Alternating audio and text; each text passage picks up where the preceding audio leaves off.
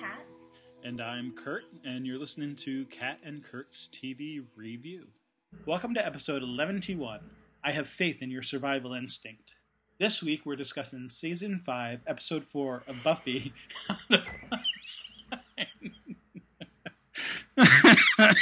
Alright, just keep going. I'm going to start again, but I'll just cut it out on the back end. I'm sorry. No, it's her. Is it because I dropped the G? and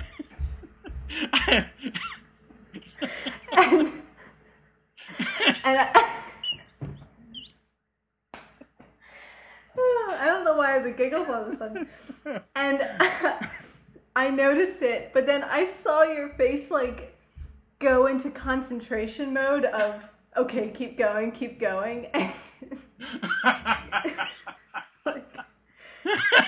Again, as I'm thinking, okay, like, no, it's okay, we can recover. I see you kind of go, I'm not going to laugh. And then it made me laugh. Right. Okay, I'm sorry.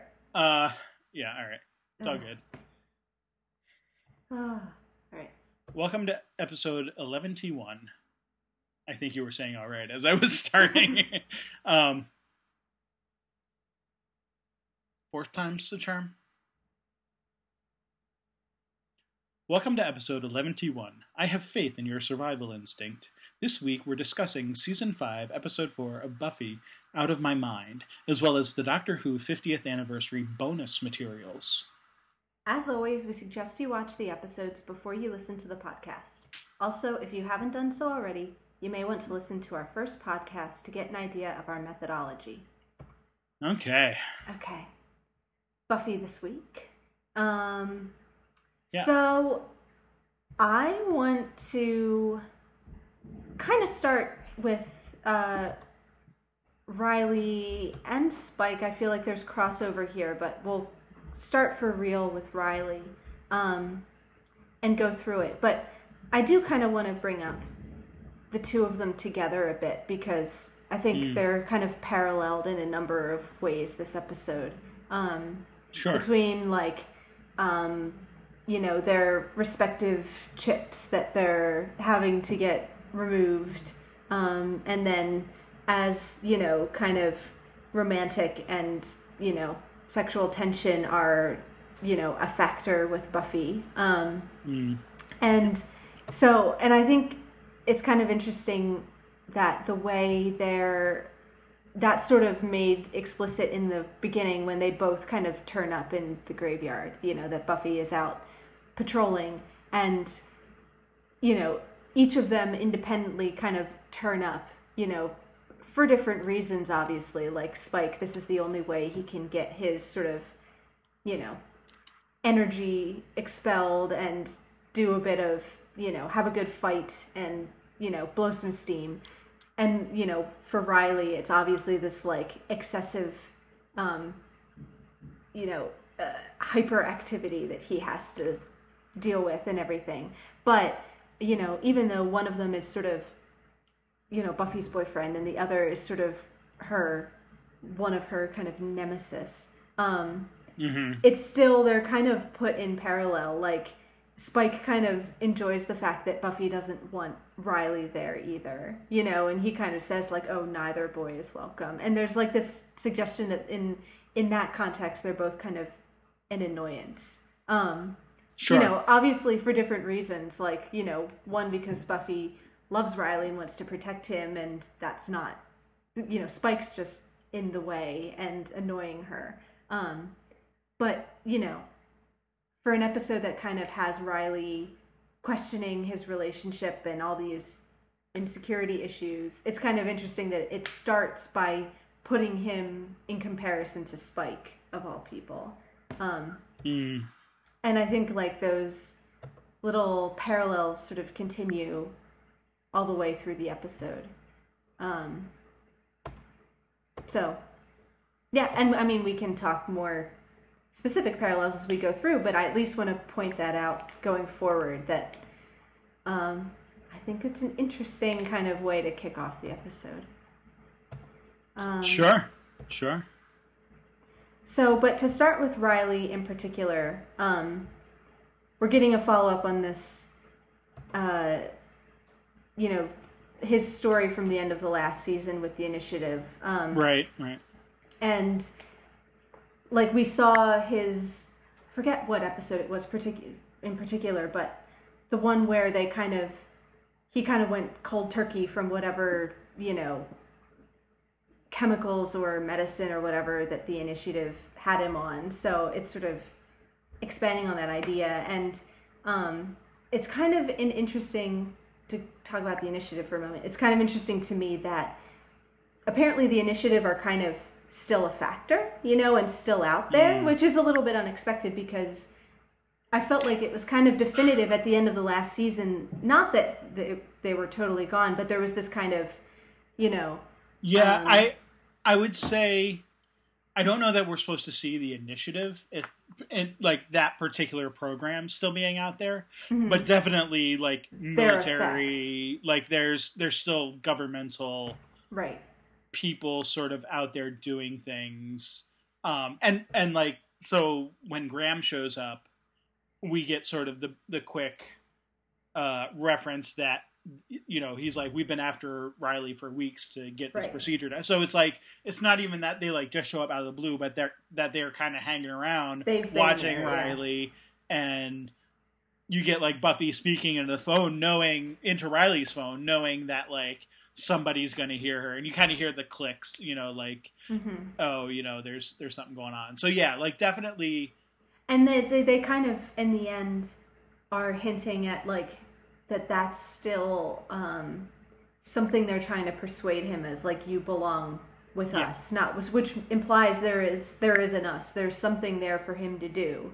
Right. It's that thing of like government programs never actually stop; they just get renamed. It transferred to new people who didn't screw it up. And, we're no longer running, MK Ultra, where it's now some other program. It's whatever, like, or like with all the NSA programs. Oh, we're no longer, doing whatever program that was spying on Americans. We are doing this other program that just happens to also be spying on Americans. It's this kind of thing where like you just kind of keep recycling the same ideas, even though. But yes, like the initiative is done, and like I don't think we're meant to like think that they're still like under the Sunnydale campus or anything. Like they might still be around, but it's not the same exact people. It's not the same exact thing. It's something else at this point. Right.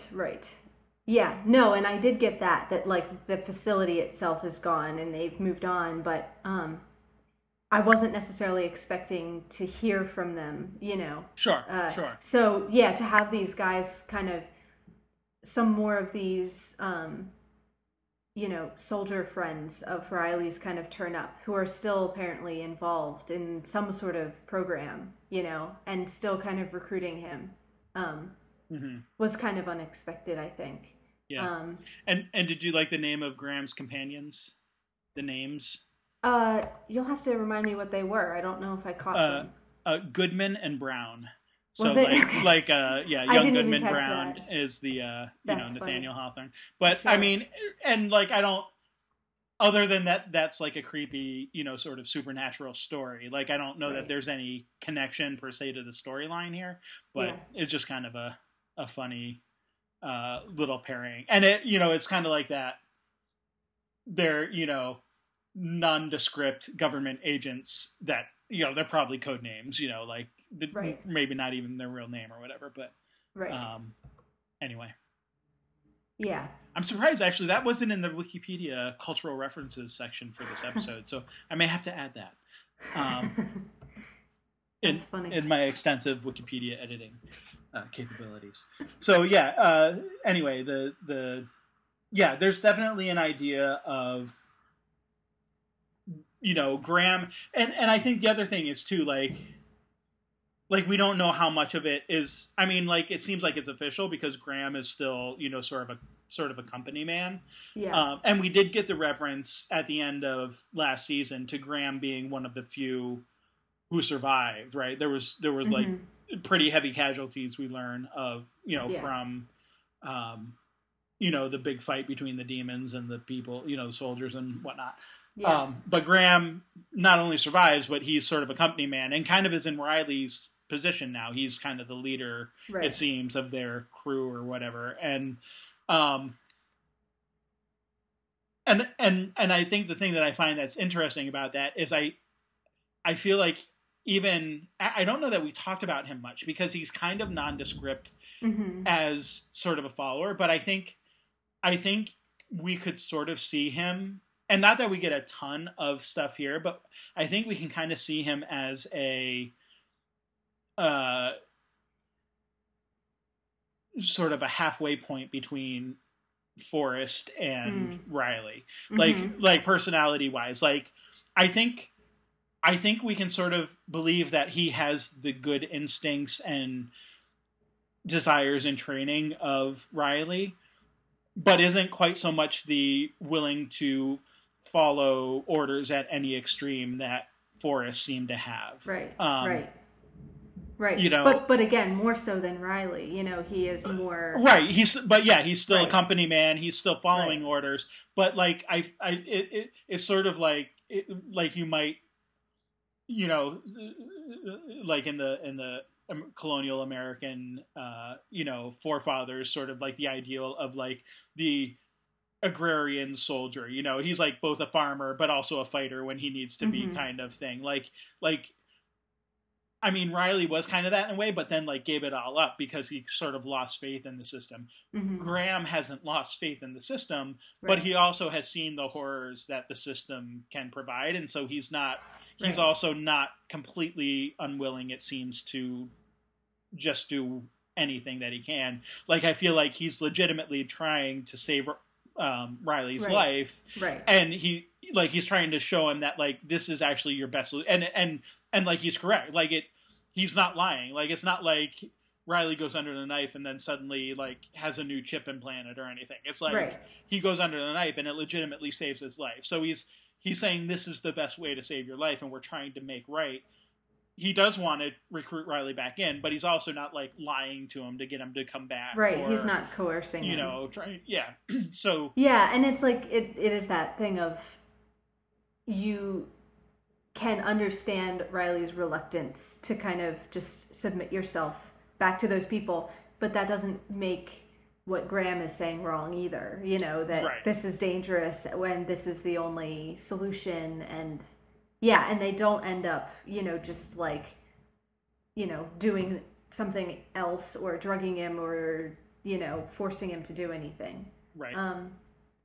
Which I don't know, that to jump to the ending to me was left very kind of open and not ominous exactly, but just that it wasn't like a dun dun dun, Riley's gone over to, like, it just, the question to me wasn't like really answered in either direction. What was going to be his response to that, to this offer? And it does kind of make you wonder, like, is the fact that Graham was telling the truth and being honest, does that buy back him and the initiative or the government or whatever a few more points of, like, like, obviously if they tried to like screw with him more, he would have just become even more paranoid and more set against them. But the fact that he has this friend who is looking out for him and trying to do right by him,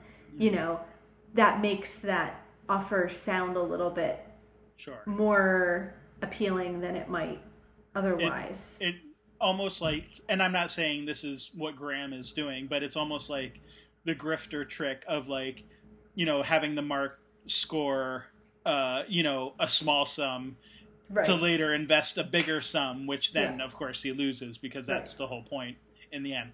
And I'm not saying like that's what's Graham doing here, but that like I can see why you might look at it in that way, or that's what it could lead to, even if that's not their plan necessarily. Even if they're not trying to ensnare him, but he seemed less hostile to the idea.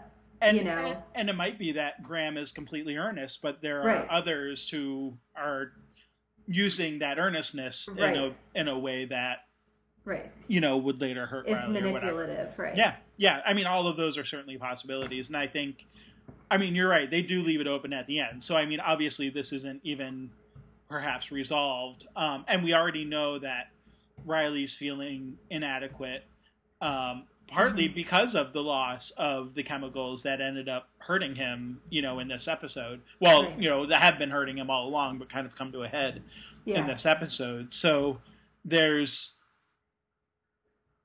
like, Riley's not from Sunnydale. The only reason he's there is for Buffy. And so if he loses Buffy, what else is there for him? And, Right. I Right. mean, Is he even really a student still? Do we know that? I mean, we haven't, like, we've seen Buffy and Willow are both going to classes. We haven't seen that Riley's going to classes. Right. So we don't know, I think, officially at this point.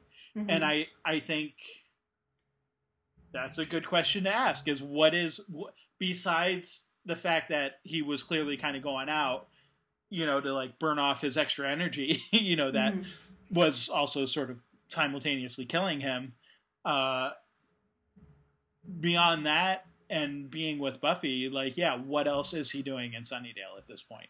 Because the student thing was always a cover anyway. Right. So, and he was a grad student, so it's not even like, because he was like a TA and stuff. Like, it's not even like he's in an undergrad, situation with Buffy and Willow anyway. So, right. I mean, we never knew theoretically how far along he was, or even if he technically even was matriculated. That all was part of his cover. Right. With right. So whether or not he's even officially enrolled, certainly that's not his reason for being there. Right, one way or the other, right. It has it, like, yeah, there is this kind of sense of, purposelessness. And then and then, like you said, like, there's all these insecurity issues on top of it, so there's kind of an interesting gender dynamic there I don't think Riley is,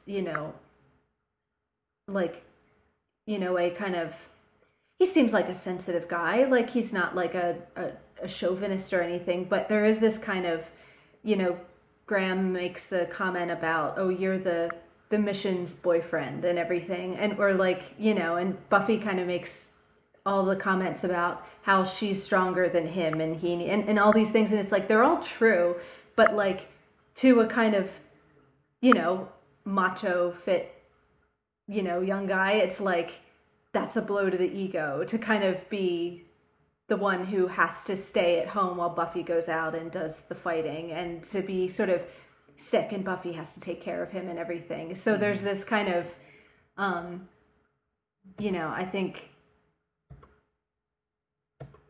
there's kind of a gender swap there that, like, so beyond the fact that he's not feeling right or well, there's also just the pride aspect of, and to feel like, he kind of talks about being Joe Normal, that we talk about him as like he's this middle American boy next door. Like, in some ways he is sort of Joe Normal personified, but also he's been given all these, chemically enhanced superpowers. So just to kind of suddenly find that you've lost that. And so you've not only lost your purpose, but you've lost all your, like, because maybe he could kind of find a purpose with Buffy if he was strong enough to go fight with her and control with her. But it's like, to even lose the thing that would enable you to contribute, I guess, to the Scoobies and everything. Right. It's all just sort of falling apart for him at once. And, I mean, there's a sense in which, he's being emasculated, but it's kind of ironic because he's actually being masculated. Is that a word?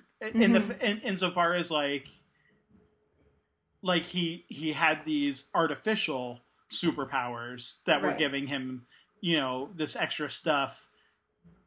and now he's just being made, like you said, like a normal guy. So it's not even guy, like he's not really being emasculated, because like he's just being made, you know, a normal masculine person. But he's feeling like that's not enough for Buffy. That's not enough anymore. Yeah. That for Buffy, and it's kind of interesting, you know, because okay, theoretically he was like the psychology, you know, TA and whatever, but like looking at his own sort of psychology, it's like Buffy's sitting there saying that's not what I care about. Yeah. So you have to ask, I mean, I suppose Buffy could be lying, but I think we're supposed to see, I think I read her anyway in this episode as being like earnest in that, like she's not looking for that. Like it's perfectly fine if he's not, you know, superpower guy. And so then that brings in the question of who's he really letting down? And it seems like it's himself. Like it's maybe more of a classic, you know, he's reading into what he thinks Buffy kind of thing. Yeah, exactly. Like he thinks Buffy wants this stuff when it's really not Buffy who wants it; it's he who wants it, and he doesn't know how to deal with not having it. Right. And and like you said, like he's projecting it on her when that's not really the case. And I think we can take Buffy at her word, because that's what she's talked about for the whole series so far, is how she just wants a normal life, you know.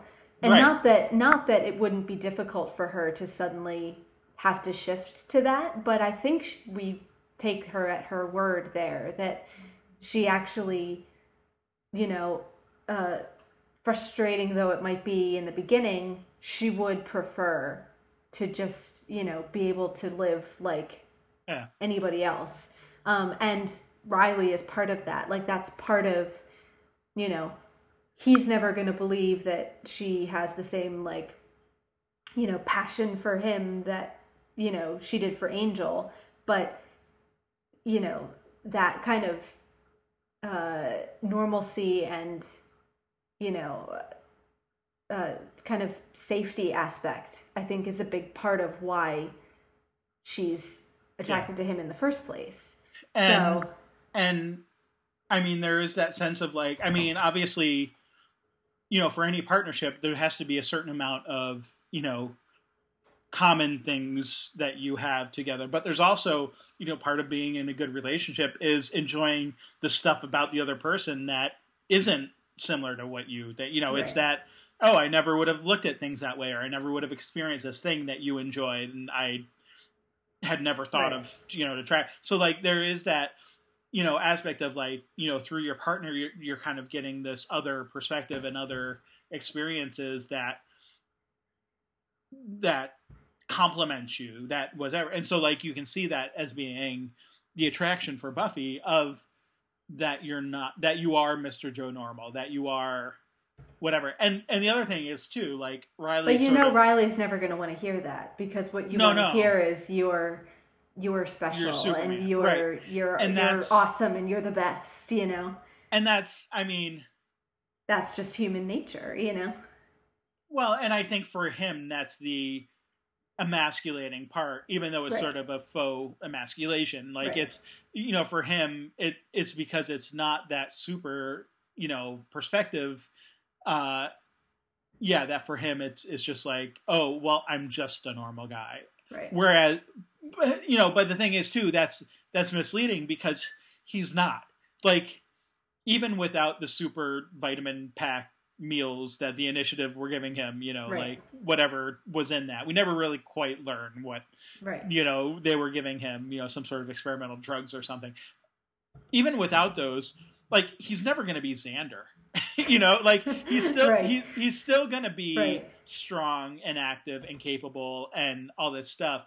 And really at this point, it's his own perception and his own mental blocks that are really driving sort of the wedge between him and Buffy, that he sees Buffy being the one to be driving it through, but it's all his own sort of psychosis that's actually doing the driving here. Which, you know, it was brought up at the end of the last one when he says that to Xander about, you know, he's crazy for her, but she doesn't, you know, feel the same way. And there was that question of, why would he think that? Like, everything we've seen indicates that she reciprocates it. And I think this is more evidence that, yeah, he's kind of making this up to some extent. Like, I still haven't seen any, not that he's not, I don't think he ever becomes unsympathetic. Like, I think they do it well enough that you can totally understand why he would feel the way he does and where he's coming from. But also, I don't think we're meant to kind of see that he really is accurate in his description of Buffy.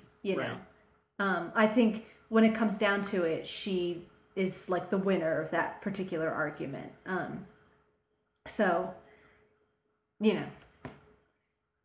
Yeah, and there is a sense too. So like there's, at the beginning there, you kind of see his overeagerness of, fighting the vampires and stuff when he like just kind of shows up out of the blue. And like, it's hard to tell like how much of that is the sort of physiological response to the, chemical stuff that's going on inside him, and how much of it is psychological of, I'm going to show Buffy that I can fight vampires too, right. Which is like, again, it's like, why do you need to prove yourself? You've done it so many times, but there's still that sense of like, he seems to feel the need to do that. Right. Or like when she goes into the room and he sort of just tackles her like for no reason. Right. Giles is just showing her this room that he made in the back of the magic shop. It's just this kind of like awkward overreaction,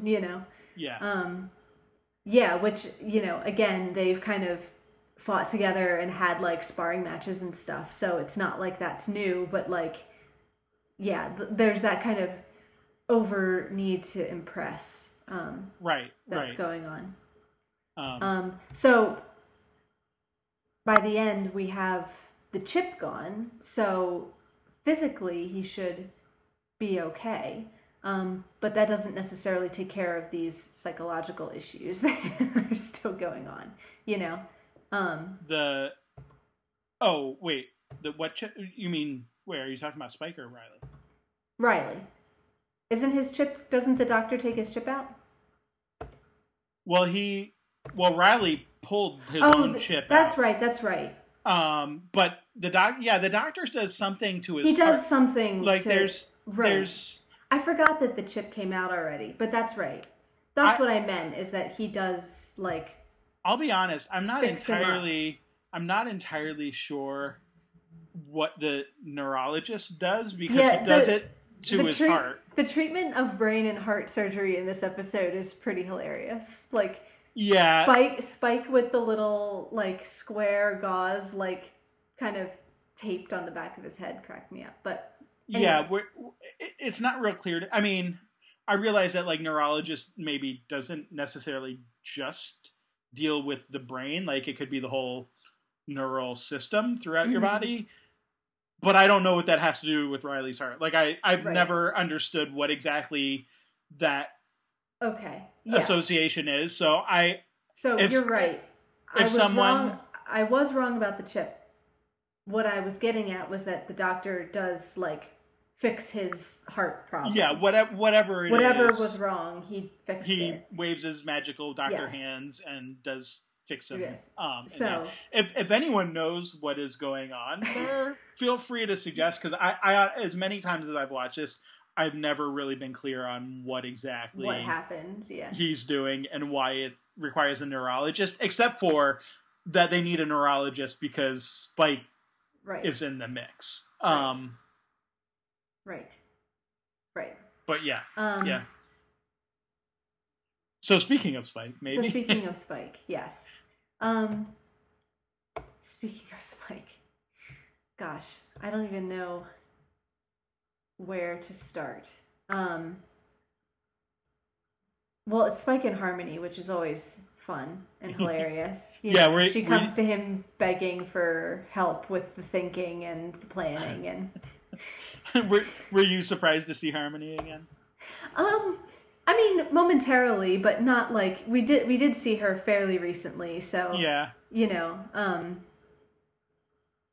once I saw her, it didn't. I like her so much more as a vampire than when she was alive. As a person. Yeah. Yeah. No, she's pretty great. And Yeah, we do and like, I mean, she's never going to be like the main villain we see all the time, but right. she'll continue to pop up here and there throughout Well, the and series I like how and she stuff. has this fantasy that she is the main villain. That like I'm Yes. totally her arch nemesis. She's out to kill me. Like, you know, she is so low on Buffy's priority list of threats. You know, but Right. you know, in Harmony's mind, you know, Buffy is on this cold revenge streak. Right, And she right. won't rest until she's destroyed her and all these And, other like, things. Buffy doesn't even realize like she's around until Right. she happens to run into her, you know. Yeah, like just she kind of just forgets about her until she shows up. Which yeah, like she might be slightly higher than Spike because technically Harmony could bite someone, kind of thing, but Right. like that's the only reason. It's just like Yeah. not even really registering on the Richter scale. Right. But with Spike, I guess I want to kind of just talk about the lead up to that last scene. Because I feel like it is all build up to that final Sure. scene. And I mean, the one thing that kind of was striking me, even as I was watching it, like before I realized where it was going, was, you know, how kind of ridiculously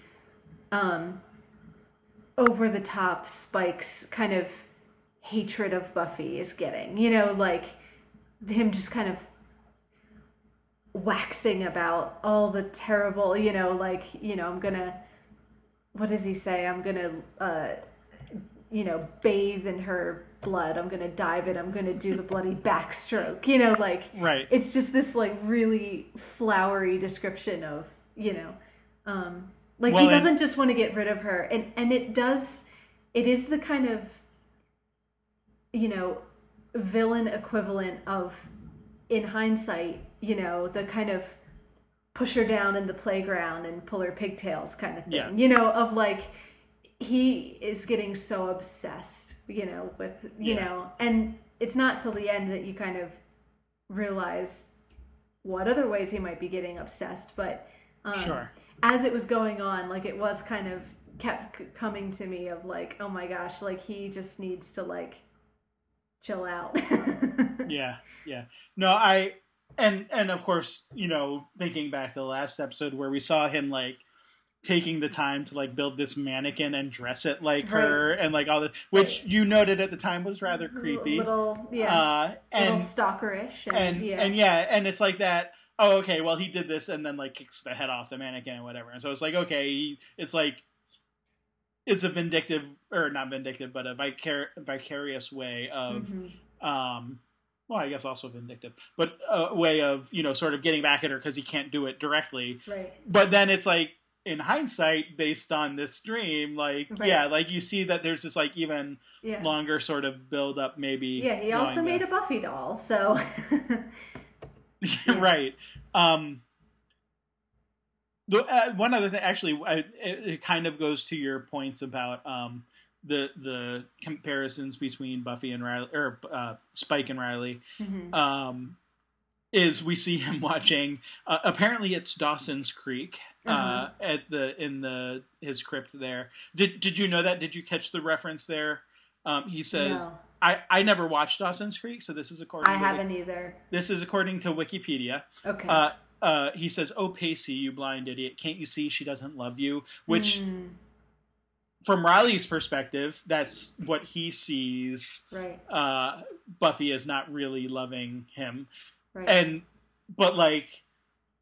But you know, contrasting that with the end of the episode, it's like, well, Buffy doesn't love Spike either. So it's like, who's he referring to there? Like, you know, is this like oblique? It could be an oblique reference to either of them. You know, in that context. Right. Apparently, Pacey was a guy in Dawson's Creek who was in an off-again, on-again relationship with Joey, who is apparently Katie Holmes's character in Dawson's Creek. So that's the reference there. So Pacey is the guy who doesn't get that Joey is not really in love with him. So, for what it's worth, thought I'd throw that in there. But we do get Right, like there's these. this kind of unrequited love theme going Yeah, on. yeah, like these little moments. Which is, I mean, we might as well talk about that last scene. Because, like, because I want to talk about, like, Buffy, too, because, you know, she's protesting and protesting throughout the episode her feelings for Riley, and there I am like believing her and saying like, Riley, you're being stupid, why can't you see all these things? And then it's like, they get you for a minute, like she goes in there and it gets like real steamy, and you're like, and I'm sitting there going, no, no, don't do it, like you can't, like, you know right, say all these things, and then of course in the space of one episode you're going to completely, right. you know but then of course it, turns out to all It's be, a dream. but Yeah, there is that moment of, ooh, is there some sort of connection here that, like, you know could be exploited, yeah, certainly on Spike's end there seems to be, but it, even though it turns out to be a dream, it opens up that window for just a second of, you sure. know could this be, reciprocated? And we've talked about like Spuffy, Right. shippers, the episode where they kind of think they're engaged and everything, and that there is kind of a chemistry there. And hate is a kind of chemistry too. um, like a lot of times I feel like in stories, there are these Sure. kind of, I mean, these two are a bit more violent, but it's that kind of Beatrice Benedict thing of like, we fight Right. because we love each other, and like all of our verbal sparring is like a metaphor for like, Yeah. our heat and our chemistry and everything. Right. So, as much as you kind of are wanting to, like, you're getting this affirmation of what Buffy says she feels for Riley, but you're also getting these hints of whatever this something else is with Spike, Right. Um, And I mean, obviously, there's definitely like Spike and Buffy have been around long enough and interacted enough that clearly there's all these shippers out there who are like, sure. oh, just get them together. So like, there's definitely a sense in this where this is just Joss Whedon screwing around with people, saying, Right. hey, what if Spike had a dream? Yeah. But like, we weren't clear right away that it was a dream, Right. and that kind of thing. So definitely some fooling around. Well, I didn't quite mean it that way, but yeah, fooling around, with that Yeah. idea. There's also in the fight scene where they're in the operating theater there, you do get a moment of similarity back. Was it season 2? No, it must have been season 3, where Angel feeds on Buffy, and it's the very erotic, scene of where he's kind of getting his power back, Right. like he's been drained or whatever, something. And so, or no, he has to feed on a Slayer. That's right, because it was the whole Faith thing, and Buffy wasn't able to get Faith, and that's right. But so you get a more rapey, I guess, version of that here in the fight scene, where you have Spike jumping on her, Right. and pinning her to the ground and trying to bite her, and then of course the chip turns out to still be in, so Right. he immediately feels pain before he actually bites her, and Right. kind of gets thrown off. But it's like there's a bit of a parallel there. Obviously, one's consensual, the other's not, and so there's obviously a huge difference in that respect. But from that sort of perspective, like there's another sort of parallel going along there of Right. something happening anyway. What at least it seems to be one way at this point. Yeah. Well, and the other line I wanted to point out too was Buffy's thing about like I don't want someone with superpowers. If that's what I wanted, I'd be dating Spike. It's interesting that she says Spike there. She doesn't say Angel, or Right. You know, even though Right. Angel's in the subtext, like that's the problem. I don't think either of them see Spike as a rival at this point. Like, I think the Right. elephant in the room is Angel, but she names Spike, not Angel, you know? And so, again, there's that, Right. And just she could that have picked. suggestion, you know, And she it's could have just picked out someone there. like fictional, like Superman or something. You know what I Right, mean? Like she could right, have. It could have been someone she doesn't actually really even know. right, Like that's. Or it could have been Oz, he's a werewolf, and right, like that kind of right, like there's a right. bunch It's of a different conspicuous choice, yeah. options there. Right, right, yeah, Um, you know, which, and again, like, I don't mean that that means that what Buffy says isn't sincere, but I think the doors open wide enough that, like, I think at least the potential is there that it isn't entirely one sided. At least, like, you know, not, maybe not in terms of like feelings, but at least in terms of like just plain old chemistry or desire or something. Um, you know, because even in the dream, Buffy says like, even in the dream, there's kind of a difference of quality because it's Buffy saying like I want you, like it's like a physical thing, and it's Spike saying I love you, like, right, right, you know. So he not only like has this dream which horrifies him, but he completely confesses these, you know, deep emotional feelings as well. right, right. You Seeing know, you every day, everywhere I go, every time I turn around, like it's right, that. right, Yeah, yeah. right. So, yeah, yeah. So So yeah, my reaction was like panic that Buffy was going to do this, and then like hysterical laughter when I realized it was that it was a dream. sure. Um, but yeah, I will be interested to see where that goes. Um, And so, just sort of finishing out Spike, of course, I mean, we see that he's still intent on getting his chip out. yeah, Uh, I like the way the Doctor sort of handles that because like with yeah, Harmony just sort of hovering over him and right, right. whatever. But then And she I like the turns. kind of metaphor of like giving birth, like it's like they're behind the sheet and Harmony's going like, "Oh, there it is, I see it," and Yeah, everything, yeah, like, you know, yeah. the proud Um, parent. and all that. So but it's still in there. It's still functioning, Right. and it's whatever. So we'll just see like kind of surprised that Spike hasn't thought of just going and finding a neurologist to take it out yet. Yeah. But that didn't work, so we'll see if and when he has another idea to do something along those lines. Right. The other, well, the one last thing with him too, and I guess to go on the kind of unmanned theme of, you know, I love Harmony's line about he can't harm any living creatures. You know what that means? He can't even pick flowers. And he's like, what? You just totally made that up. Like, yeah, yeah, yeah.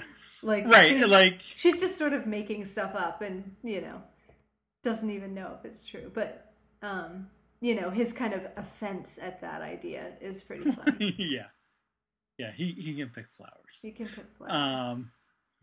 So yeah. We should talk about some of the other Scoobies. Scoobies. Yeah, here. Yeah. So Well, to start with Giles,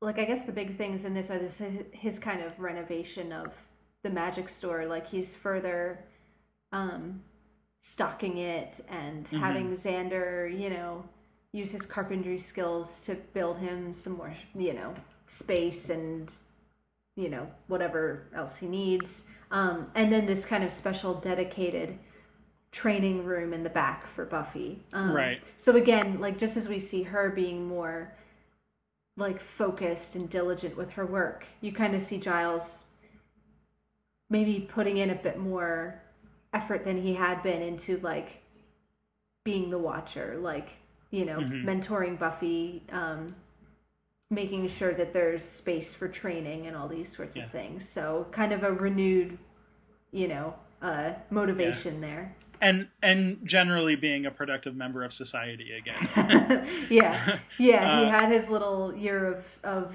depression and soul searching, and now he's sort of back to business. Right. He's refound his purpose, and obviously, like, this is going to be the new library slash Giles's apartment. Right. This is where they're The going to gathering be place. meeting, and appropriate enough. I mean, they've got materials for spells, and they've got room in the back for training, and it seems to attract demons, so like they don't even have to go hunt them anymore. Like, Right, that's true. and there's books. I don't know if you saw, like, up the ladder, like there's like all these like old magic books and stuff, and that kind of thing. So like, and I love how, like, Anya gets annoyed at, like, he's keeping the wrong ingredients together and stuff. She like even though she's not a witch like Willow or whatever, like, she has an understanding of like magical stuff that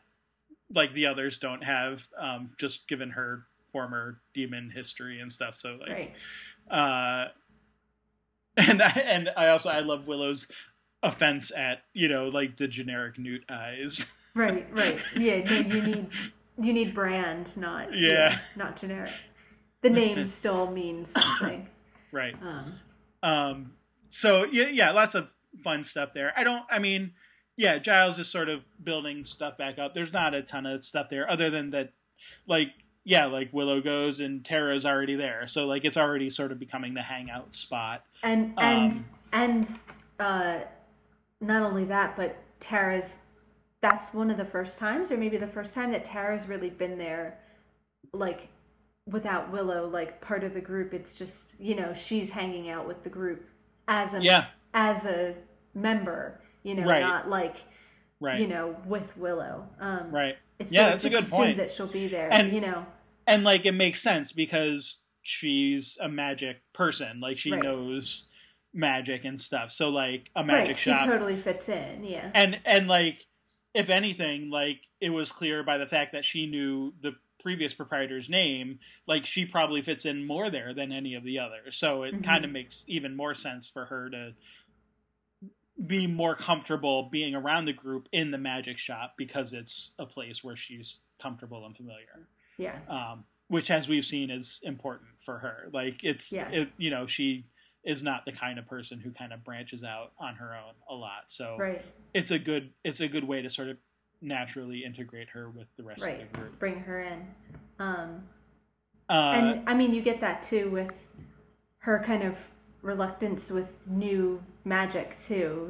Not even just new people or new situations, but like, she's reluctant to do the palm reading. Like, she'd rather, she kind of puts herself down while propping Willow up. Like, I'd rather learn from someone who really knows what they're doing, and the spell that she apparently taught Willow, the little light spell of like Tinkerbell lights, but then Willow completely, embellished on it and made it far more powerful and effective and everything. And you kind of get her kind of impressed, but also kind of like, not confused, but like surprised that Willow could do what she did. It seemed like a little bit of, not an entirely, like, a little bit of a pleasant surprise, but really just a surprise. Like, oh gosh, I didn't know you could do that, I kind of liken it to,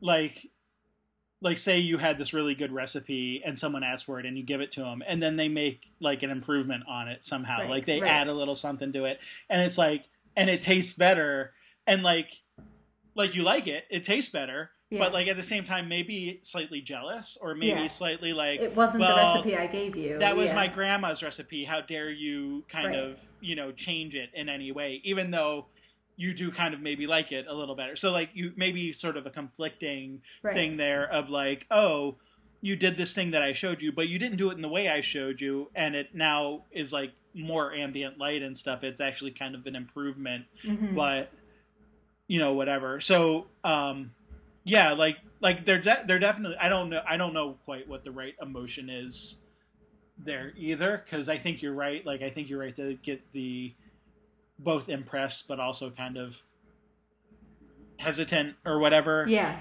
about it. So like not like Yeah, we like don't she's really kind know of taken exactly what aback. that is.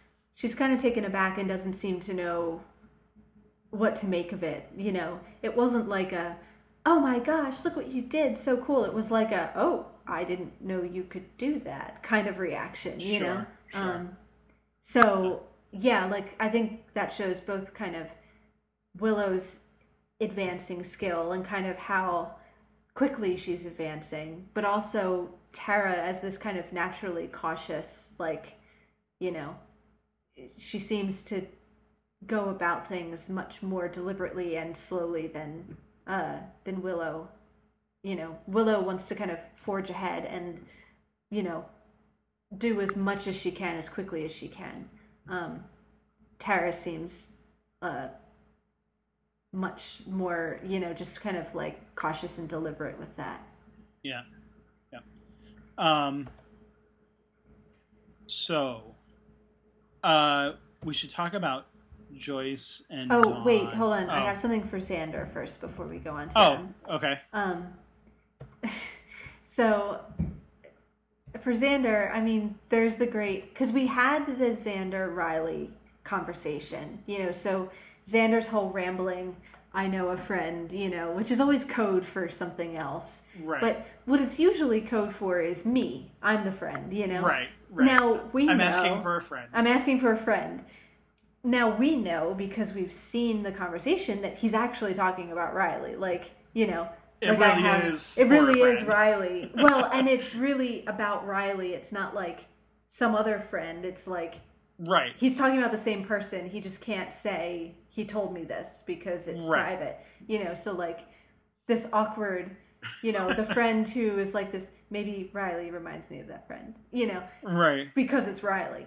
But then, of course, everyone, including Anya, take that as Xander. You know, Right. it's Xander. Because, of course, if anybody's insecure, it's not going to be Riley, it's going to be Xander. Right. And, you know, and her kind of equally awkward attempt to reassure him. And I love how she says, don't be insecure, like a command. Like, you can just stop. You Right. know, he says, I won't. I won't. Right. It's Yeah. like it legitimately. He's like I'm not. Like Yeah, I'm yeah. fine with our relationship. Yeah. Or like if he is, like it's something, a switch he can just flip off. Like, Sure. oh, I won't be insecure anymore. Like, you know, didn't know Right. that. I'll get on it. Thanks. This is Anya's typical, not really quite understanding humans way of trying to Reassure him. be compassionate and Yeah. like reassure her man. And it's just like, yeah, like if Xander were really feeling that way, it wouldn't reassure him at all. No. Even in the least. Yeah. Yeah. No, that's a great scene. And yeah, I mean, definitely, you know, the contrasting stuff there between, like you said, of course, Xander is going to be the one who's insecure, which is interesting because I wasn't really thinking about that earlier when I said, like, you know, Riley's never going to be Xander. Like, he's still Right. always going to be, like, stronger and more confident and whatever. But in a way, like, he's actually not. So, Right. Well, and I think we put the lie to that idea with the replacement, and you know, so showing that suave confidence is buried deep in Xander's character too. You know, it's not always the most Sure. obvious, but it's in there. You know, so right. here is a case where he is, I guess, in a more secure relationship than Riley is. You know, the people that look the most together on the outside aren't always really the most together.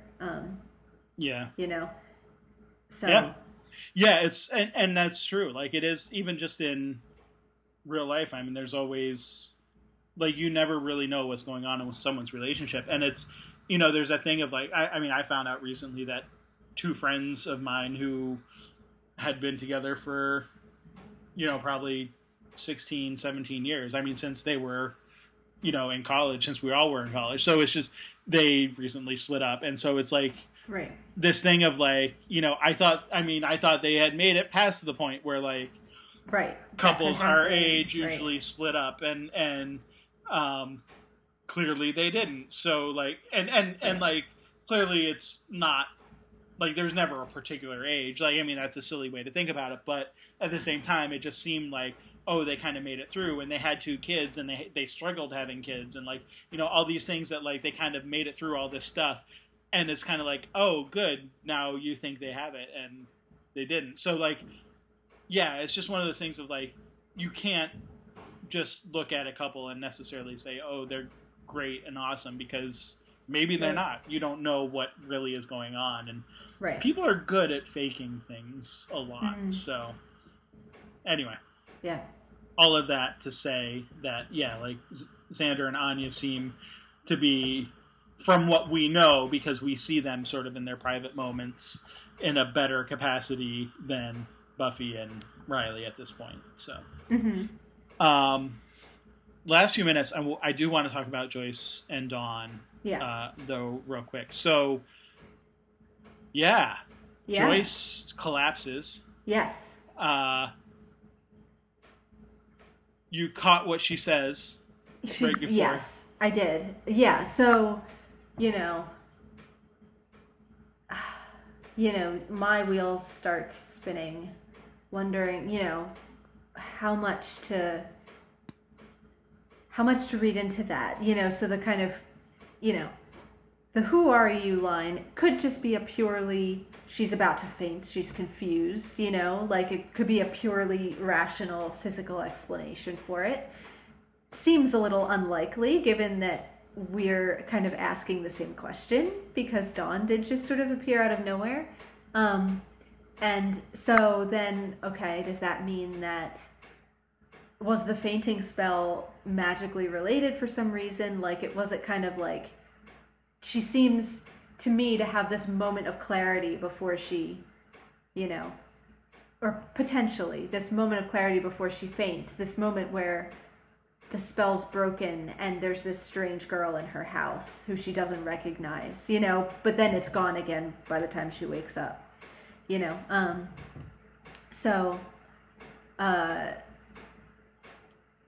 You know, so if that's the case, what triggered, you know, the fainting spell, or is it a combination of both, you know? I don't know. It is definitely ambiguous. Yeah. But yeah, I mean, it's the first overt acknowledgement of one of the other characters that Dawn is off somehow. That there's kind of, you know, we've had the little jokes and references in the dialogue, but like this is really that first time where somebody else is kind of, there's even a hint of, you know, of not recognizing her and her being out of place. Yes, of one of the, right, it's certainly one of the main things. But so I want to call back though to the episode Real Me, which is where we sort of get Dawn's, you know, real introduction. I mean, obviously briefly at the end of Buffy versus Dracula, you know, is where we first see her. But in Real Me, Joyce's sort of saying "Who are you?" is kind of a contrast or a reflection of the crazy guy who accosts Dawn and says, "I know you." Mm-hmm. So it's like there's something, maybe something, you know, about the way different brains can perceive Dawn, and so when something goes wrong with Joyce, who has this, you know, fainting spell, I hadn't really thought of that. Like that there's something here, there's some different perception going on. And I'll call back. It's really brief. In the previous episode, when Buffy and Dawn are arguing in the replacement, Joyce says they're giving her a headache, and so like it's not clear that that's like supposed to be an illusion, but the fact that then she has this problem now and faints, it's like that maybe there's something going on, right, you know, there as well. So I don't want to say too much because I don't want to either plant ideas or like suggest things that may or may not be spoilers down the road or anything. Right. But just that there is this sort of like we now have this pattern over 3 episodes of like right. different mental states or whatever sort of right. being affected by or perceived in a certain way by Dawn, or of Dawn, right. by these different people. So just thought I'd mention that. No, I hadn't quite thought of it that way, so that's good. So Joyce goes to the hospital. They meet a doctor there, Ben, he says his name is, and that's like he's sort of explaining things. Joyce is cleared, like she's okay to go home, but that's when they find out about Riley's. Like Dawn's playing with the stethoscope and hears Riley's heart and stuff. I will mention that we will see Ben again, but I won't say like in what context or whatever. Okay. Just so to note that he's there. So that actor, he's been in some other stuff like oh shoot, I closed the window where I had my info up about him. But he's been in some other stuff, but this is kind of one of his earlier roles. But yeah, anyway, so we'll see him again. And then I think that's all I had. I was just trying to see if there was anything more about Dawn and Joyce. I mean, Dawn, there's more kind of she kind of like there's the interactions with her and Buffy and conspiracy theories and stuff, but like it's nothing like it's sort of the impression of little sister kind of being annoying and inserting the only thing that kind of jumped out to me was her kind of suggestion of sometimes I write fake things in my diary in case when she doesn't really finish the sentence, and the fact that when we first meet her it's in the context of writing to her diary, and the fact that we don't know whether what she's saying in her diary is true. Like all we have to go on is her sort of narration, and we don't really. So I don't know whether that's like a clue to anything, but like there is this kind of it raises the unreliable narrator question to me. Yeah, like how much can we trust what she says? Especially about her history and her past and her life and everything. I'll be honest, I've never thought about it in that context before, but you're right. Like that does call into question at least some of the stuff that she says. The things that she's told us about herself and everything.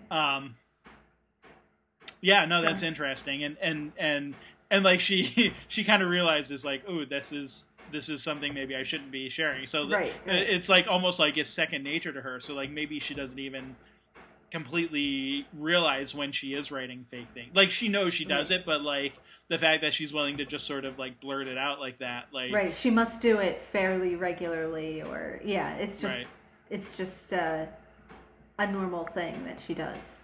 Right. So anyway, interesting. Yeah, I honestly never thought of it in that context. So that's a interesting thing to keep an eye on, I guess. Because I mean, Dawn that's one of her things is writing in her diary. Like we'll see her doing that again and again. So it's not like any spoiler or anything to say, to talk about that. But interesting. Yeah. Cool. Well, let's talk about the Doctor Who 50th anniversary bonus materials. This is not the 50th anniversary discussion. No. This is the bonus material. All this other stuff that we should go over. And we did get questions about whether we were going to cover this stuff. So here we are. We are covering it. Here we are covering it. And the main question was around Night of the Doctor. So which I think of all the things we're going to talk about, that's to me probably the best one, and also I think the most interesting in terms of the discussion we've had of the story and everything. Sure. Okay, so let's talk about it then. Let's. the Night of the Doctor. So, the big revelation for me is that 8 doesn't regenerate directly into 9, which had been my assumption, and I assume the assumption of most people up to this point. Right. It closes the one big gap in the chain there, and I mean, kind of, because we still don't know if the War Doctor, I guess, is what they call. Yes, that's we have a name for him officially. Because that's like flashed up, or it's in like it's like in the end credits, which I don't always read, but for some reason that stuck out to me. So we get the 8 regenerating into the War Doctor, presumably. Well, like, we still have a gap there to fill, right? So there's still the true. War Doctor could potentially become someone other than 9, and then that Doctor becomes 9, right? But at this point, like, we only know of the War Doctor, right? As we know the War Doctor as being the only aberration that we know about at this point, like that he's the only one who doesn't call himself the Doctor, presumably, right? And a couple of things. I don't remember who made this comment, or what website or who the commenter was, but the phrase stuck in my brain that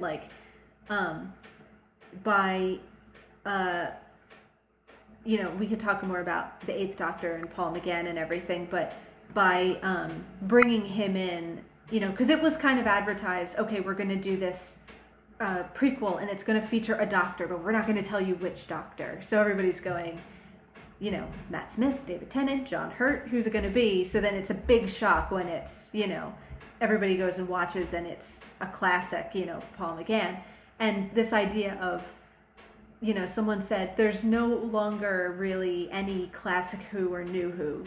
Now there's just Who. And so I like this idea of bringing in the classics and the history right up to the minute of the 50th, and again, not to say that there aren't still gaps that can be filled in or that we know everything, but joining in all those lines feels very satisfactory, and kind of giving it, we just talked about, we had our whole huge discussion about there's no canon and there's no continuity.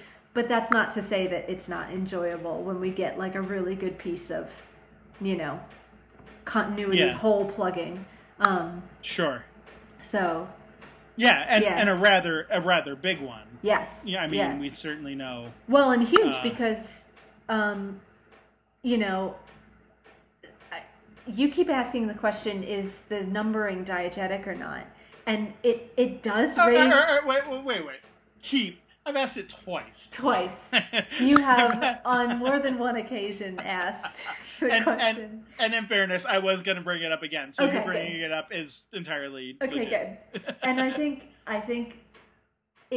you have to ask yourself that question, because this completely messes up the whole numbering system. And that there's like a lot of really obsessive fans at home who got out their little charts and like had a hissy fit.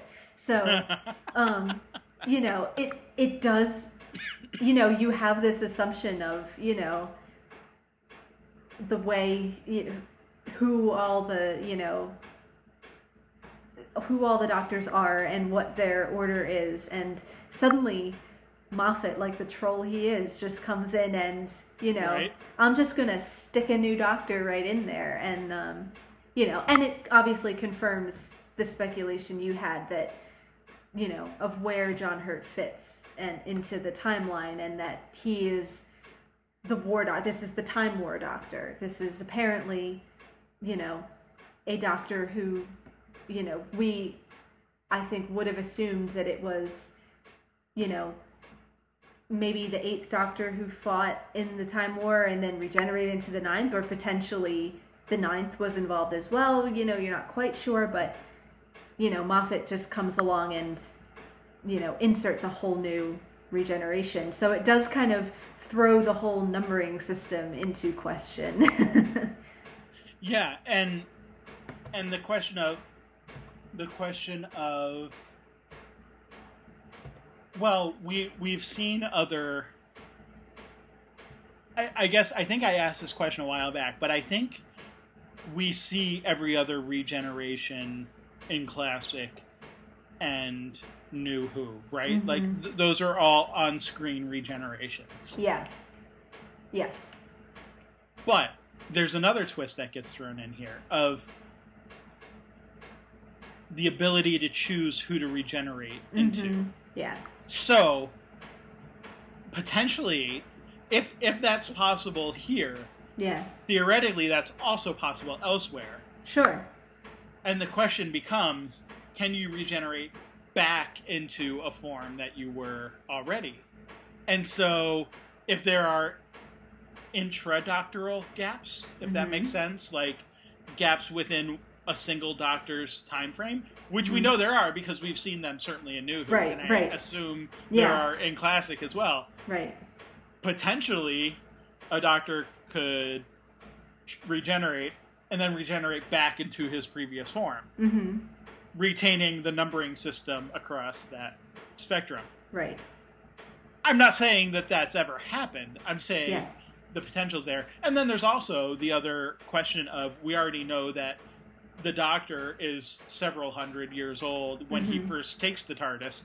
So the first Doctor isn't necessarily the first Doctor. There's potential regenerations that happen before that, and other adventures not involving the TARDIS he has now, but certainly involving TARDISes of some kind, perhaps, or other methods of travel and whatever, or even adventures just on Gallifrey. That, I mean, like, we know that it wasn't like he became a rebel the minute he stole the TARDIS. Like, he was a rebel before that as well. Like, so, you know, there are potentially, like, it just brings in all of these other potential questions about the numbers of regenerations. I'll add another one too. Yeah, sure. I'm sure I forgot something. No, the other one too to remember is this 13 regeneration limit. So we now have confirmation of another form that we didn't know about. So does that mean are we closer to that limit than we thought we were? You know, we've sort of introduced, you know, like if we're keeping check of how many lives he has at his disposal, well, we just use one up, you know? So I agree. Like, these are all the questions that it, you know, suddenly, again, like all of your kind of tracking system kind of goes out the window, because this does open up all these other possibilities and everything. Right. Right. And like and also like what is keeping that limit? Like, because we've already... the fact that like the Time Lords don't really exist anymore as sort of a viable society, like, was this like you're only allowed 13 regenerations because like that's a law we passed in the Time Lord Council, or is it like physically, or is there some sort of like universal cosmic physical reason why only 13 are allowed? Like, that we don't know the answer to that. Or if it has something to do with the Time Lords, is it the Time Lords that are imposing that rule? Or would it be the Time Lords that would enable you to break that rule? You know? And we don't necessarily have an answer to that question, you know? So, these are all great questions. Definitely. And not that we're going to answer any of them tonight, because like, you know, what the episode's like 5 minutes long or something. Right.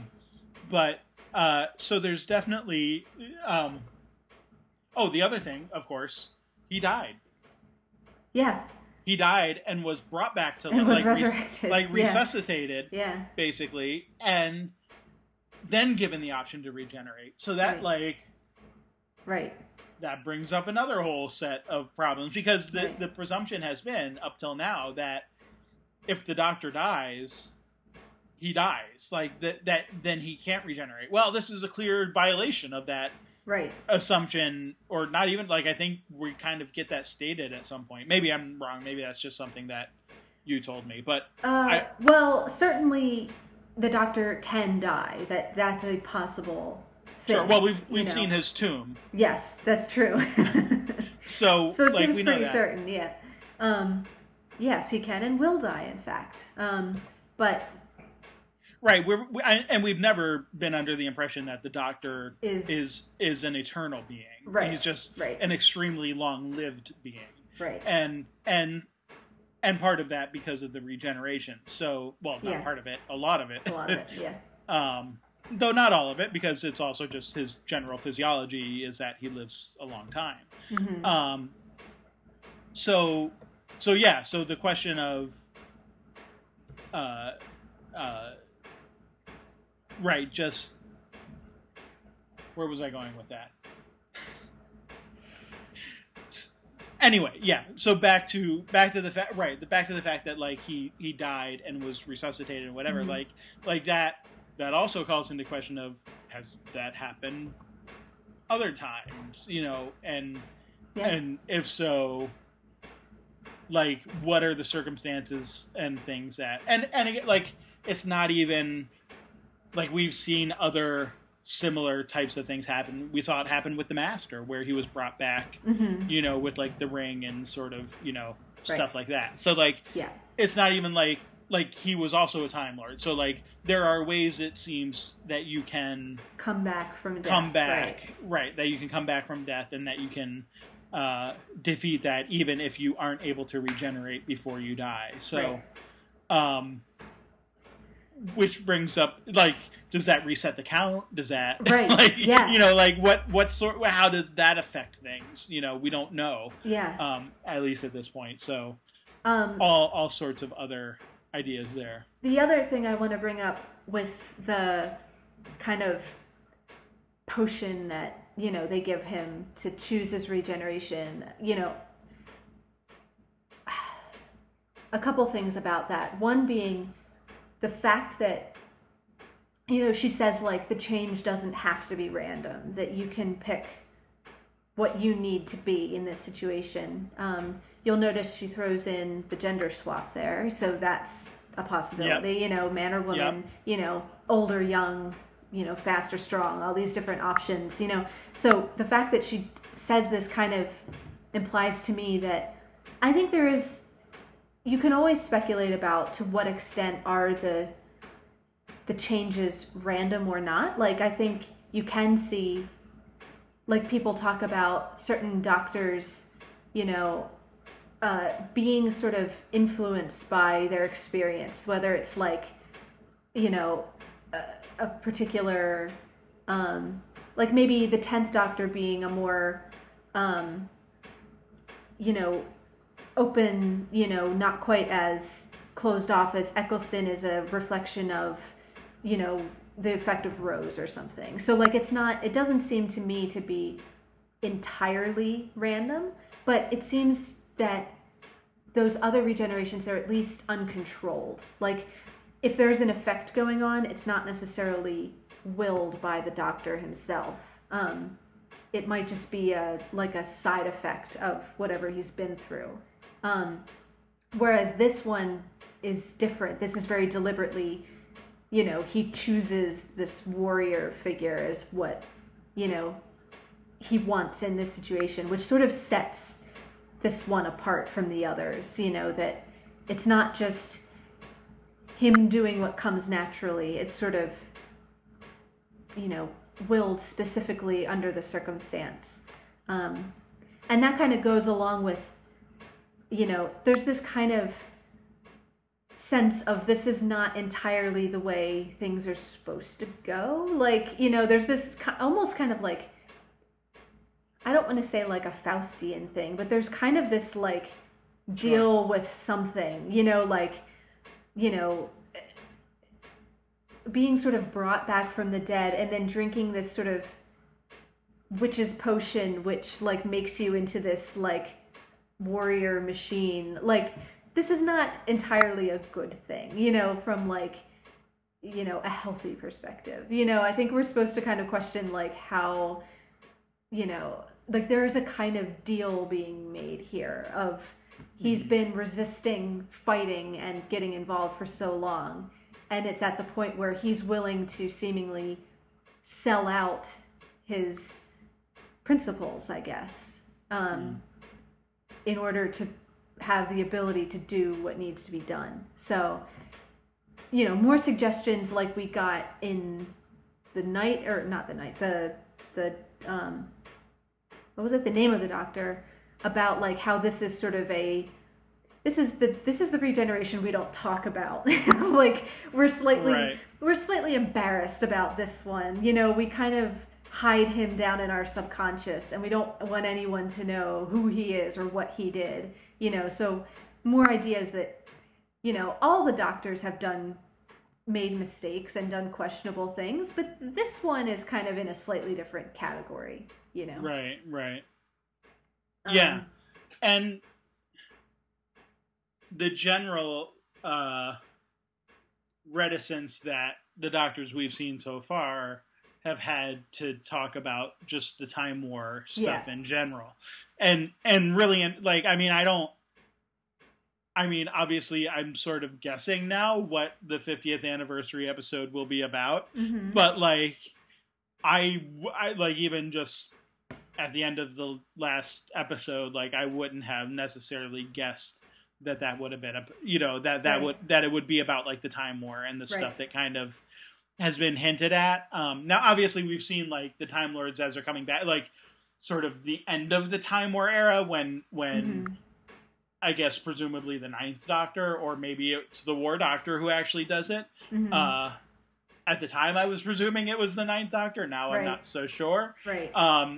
Seals them off, and in that whatever it is that seals them off there in the time lock thing, and they come to break out of it. So like we see like from their perspective kind of the end of the Time War, but like that's all we really know at this point. Like we get hints and allusions here and there, but not like this is the first time where we actually see like an event like within the Time War, and that it's the eighth contemporary, and that it's the Eighth Doctor who's starting in the fight of this thing, and finds himself to not be worthy of it, to not be able to actually do it.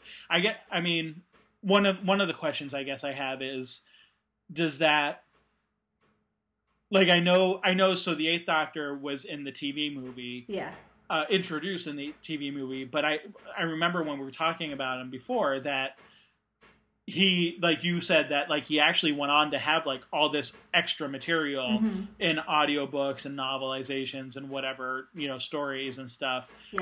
So that like actually as a character, the Eighth Doctor is fairly well fleshed out and has a lot of different adventure. So is that Time War stuff, is there other stuff like sort of before this, where we introduced the Eighth Doctor into the Time War? Like, does any of that stuff cover that, or don't you know, or what? So I haven't, and sorry, can I just to clarify? Like, I sort of assume that after Night of the Doctor aired, like maybe there was some additional stuff. I'm more thinking like before the Night of the Doctor aired, like even into New Who, because there were like a few years there where, between 2009 and 2013, where we're seeing like, we know about the Time War and we know kind of the period of the Time War. Like, presumably there could have been some extrapolation of, the Eighth Doctor could have been part of the Time War kind of thing. So anyway, that's my question on the table. And it's a good question. And I haven't read or listened to a lot, so there's there's other people who could probably speak to this better than me, but my understanding is that so Russell Davies invented the idea of the Time War with the new show. So it certainly didn't exist as the Time War prior to 2005. So anything between 1996, when the TV movie was, and that 10 years, didn't include, in quotes, the Time War. My understanding is that it did include, with the Eighth Doctor, some sort of big cosmic war, which the Time War is kind of analogous to it. So you can read those as contradictory, as like, why is he fighting into big, apocalyptic wars? Or you can you can kind of read them as sort of the same thing. It's just that we don't call one the Time War, because we hadn't invented that idea yet. So I think you can kind of make it fit or not, depending on how you want. Now, there are rights issues with Big Finish is the team that does the audio stuff, and which a lot of the classic Doctors do, like audio adventures with them. And I don't think Big Finish has very much, if any, rights to the New Who material. So things like Weeping Angels and the Time War are sort of not under copyright. So I don't think they've been able to go back and retcon new concepts in a whole lot. That might be changing because within the last week, they made an announcement that there's going to be a new series of audio stuff with Paul McGann and Alex Kingston as River Song. Oh. So, whatever that means, how they fit her in and don't screw up the timeline, we'll have to wait and see. Maybe that means that they are going to start to get more rights access to some of the newer material. But I think that's been like the main reason why they wouldn't have been able to do that.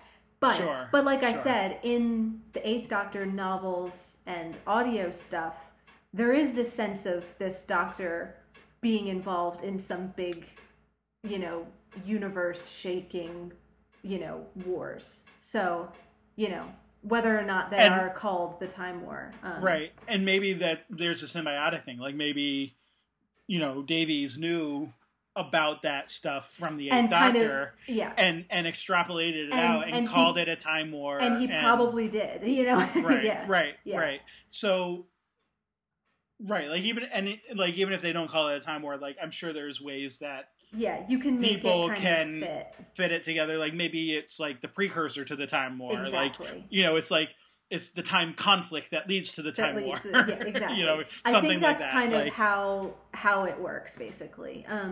Okay. So, yeah. I had another point there, and now I forget what I was going to say. But, well, it's gone. I'll have to try to think of it.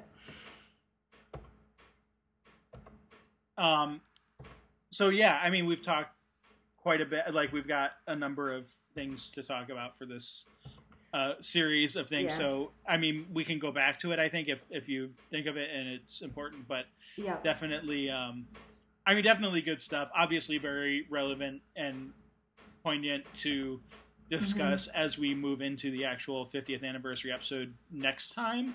Oh, I thought of it. Sorry, finish.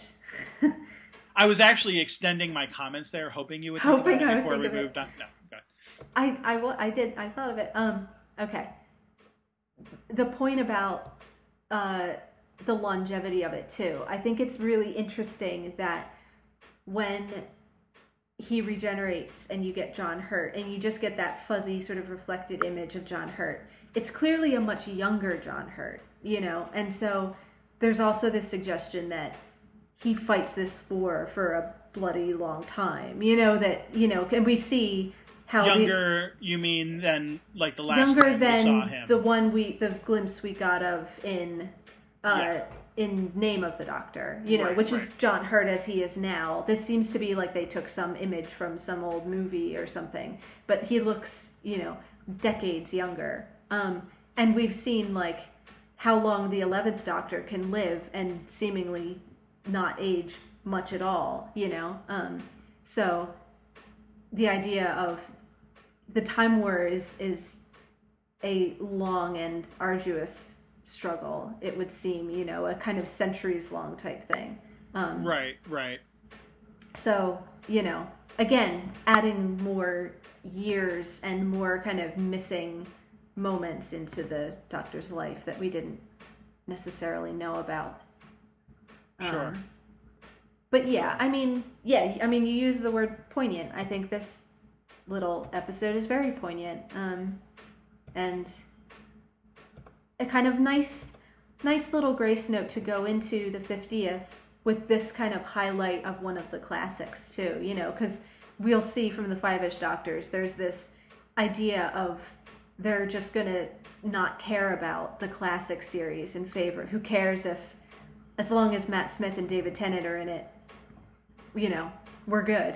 But I think that this episode kind of shows that Moffat wants to celebrate the whole show, you know, and like, yeah, the Time War is a new concept, but, you know, bringing in one of the actors that you don't expect to. I love that little line of, I'm the Doctor, but probably not the one you're expecting, you know? Yeah, right. You know, that was good. He seems kind of happy to be saying that line. So, and we've talked before about,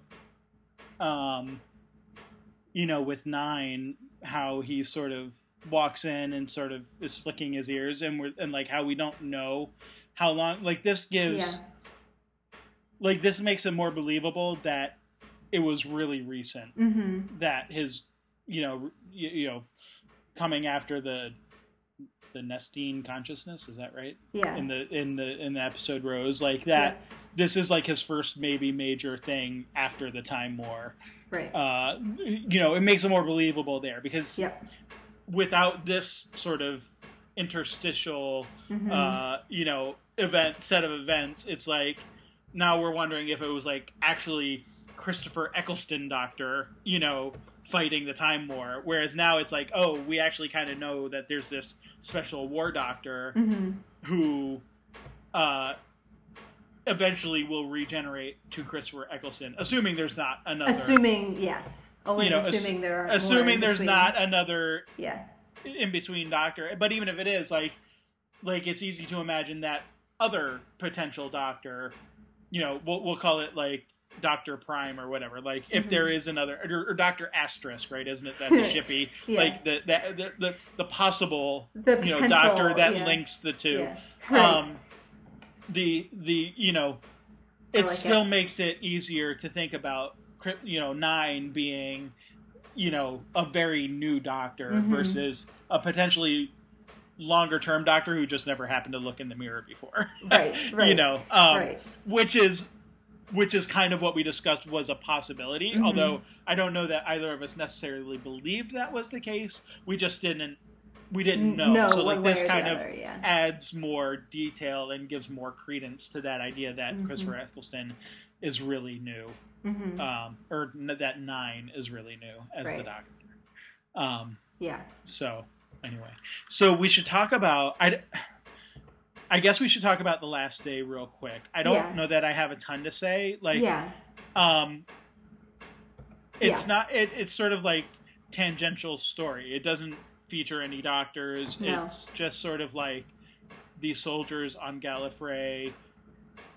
Let's make sure the Daleks don't get us. If one Dalek gets through, our city's toast, and of course more than one gets through. Like, and as soon as it's the Titanic thing of this ship's unsinkable, and you're like, oh, you should never say that. Right. Yeah, I mean, you know exactly what's coming as soon as they explain sort of the situation. Yeah, and the kind of ominous welcome to Arcadia, you know, which is a name that has been mentioned as like the fall of Arcadia, I think, was, you know, one of the few details we ever got about the Time Warp was, you know, he was there at the fall of Arcadia.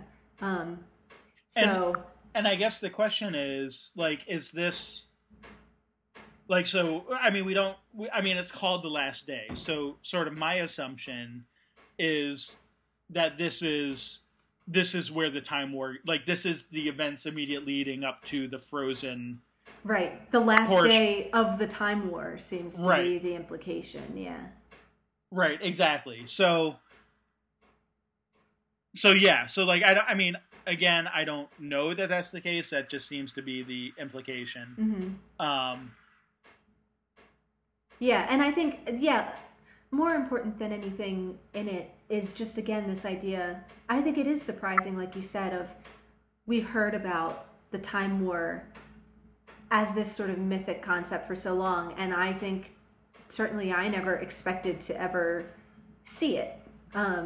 Or to get much detail, so then to suddenly be getting both these prequels that are contemporaneous with it and showing us pieces of it. So we're getting characters that were involved in it, and the actual action on Gallifrey and everything. It's sort of this like, it's sort of like a Jaws effect of like just seeing the little hints of it are more tantal. You just want to see the fin of the shark, it's like, and then your imagination goes wild about what the real thing is like underneath.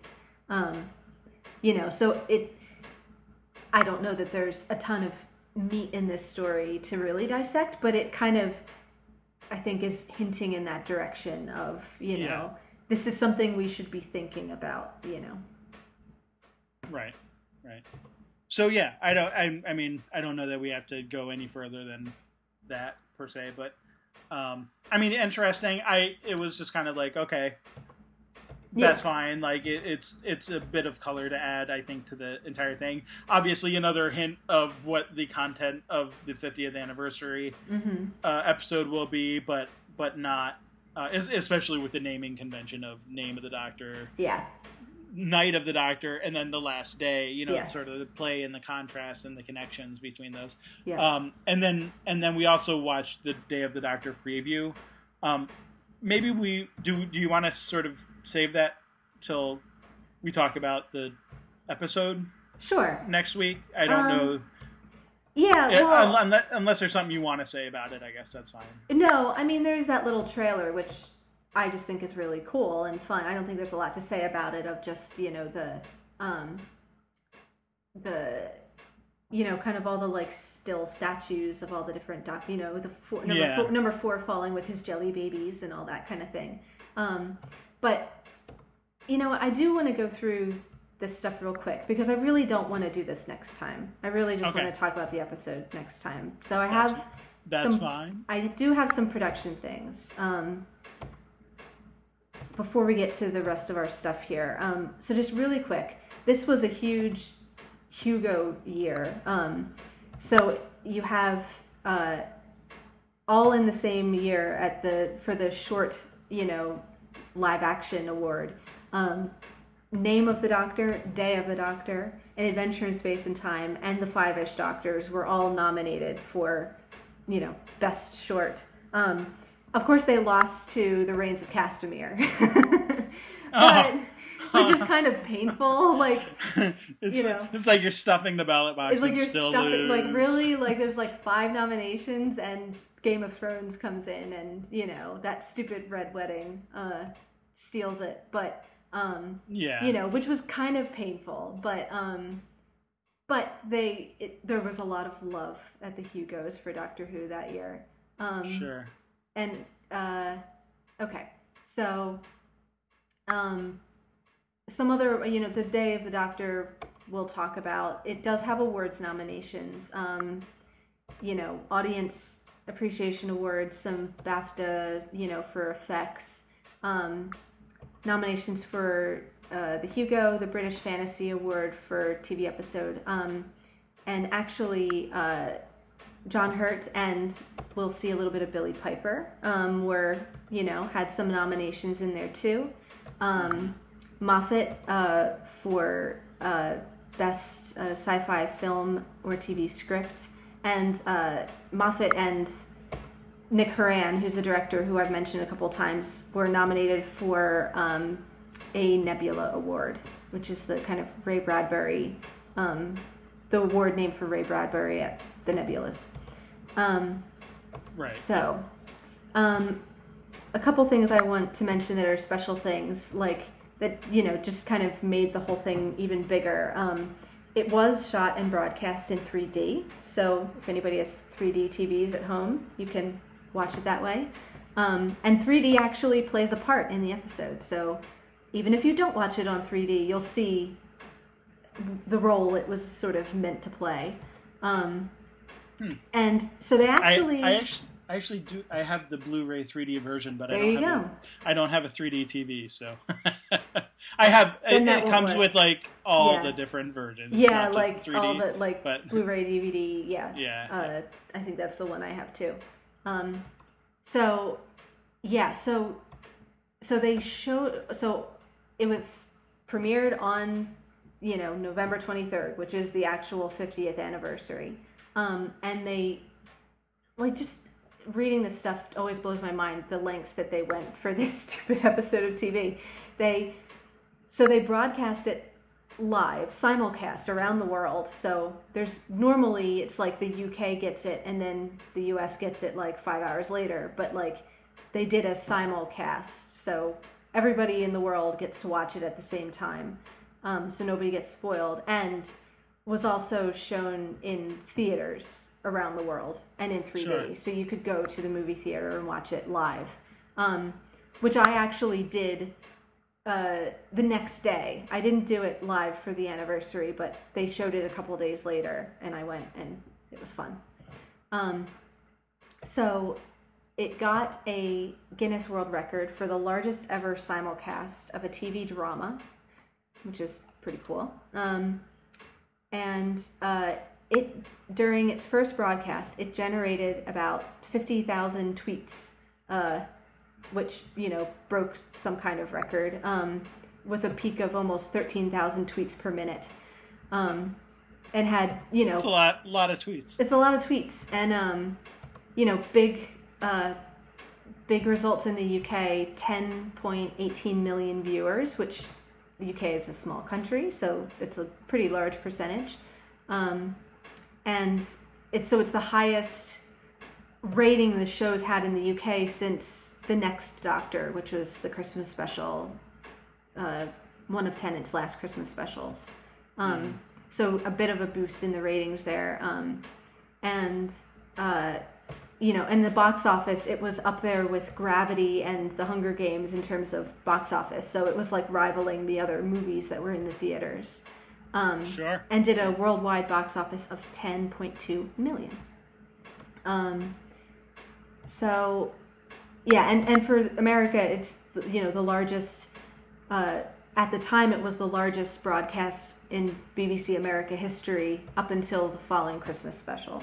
So, and the thing that cracks me up is that the BBC and BBC America did like whole day-long programming. Like, it was like Doctor Who. I mean, it was Doctor Who for like a month, but like the whole day was just wall to wall. And they even had like live pre and post show discussion, like with like the Nerdist guy and all these things. And it's like, I'm watching this thinking the only thing I can think to compare it to is like the Super Bowl. Like, there's no other show I can think of where like you're watching simulcast live with the world and we have like a post show analysis. like I was just sitting there thinking, this is so bizarre, but it's pretty cool and kind of is unique in that way, I think. And then, okay, so the last things really quick was just for the promotion. I mentioned the little trailer that they did, but it kind of ends with that hashtag save the day, which is a nice little double entendre, Sure. Get it on your calendar, but also, it's the day of the Doctor and there may be some saving of the day going on.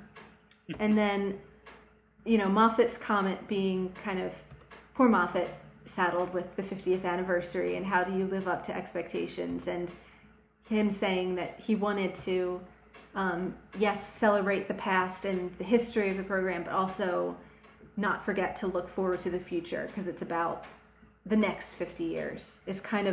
That was kind of the context he put it in before the show was aired, was, yes, we're thinking about the past, but also let's be thinking about the future too.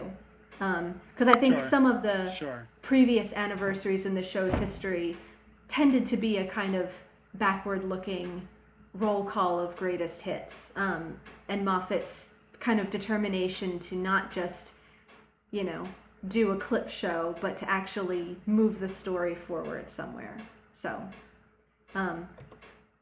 just wanted to kind of put it all in context.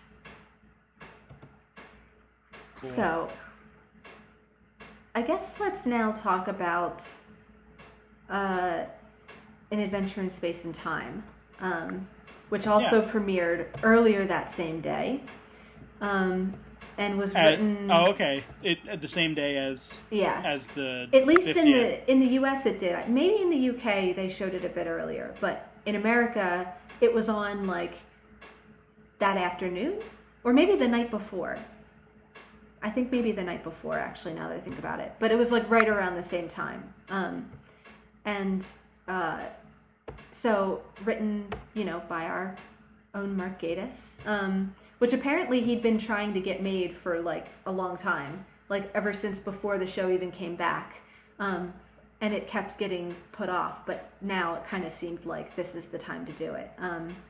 So, yeah. And it also had some award nominations, a BAFTA TV award nomination for drama, editing, makeup and hair, and then we talked about the Hugo. So, you said that you enjoyed this, so I did. Why don't you tell me what you thought?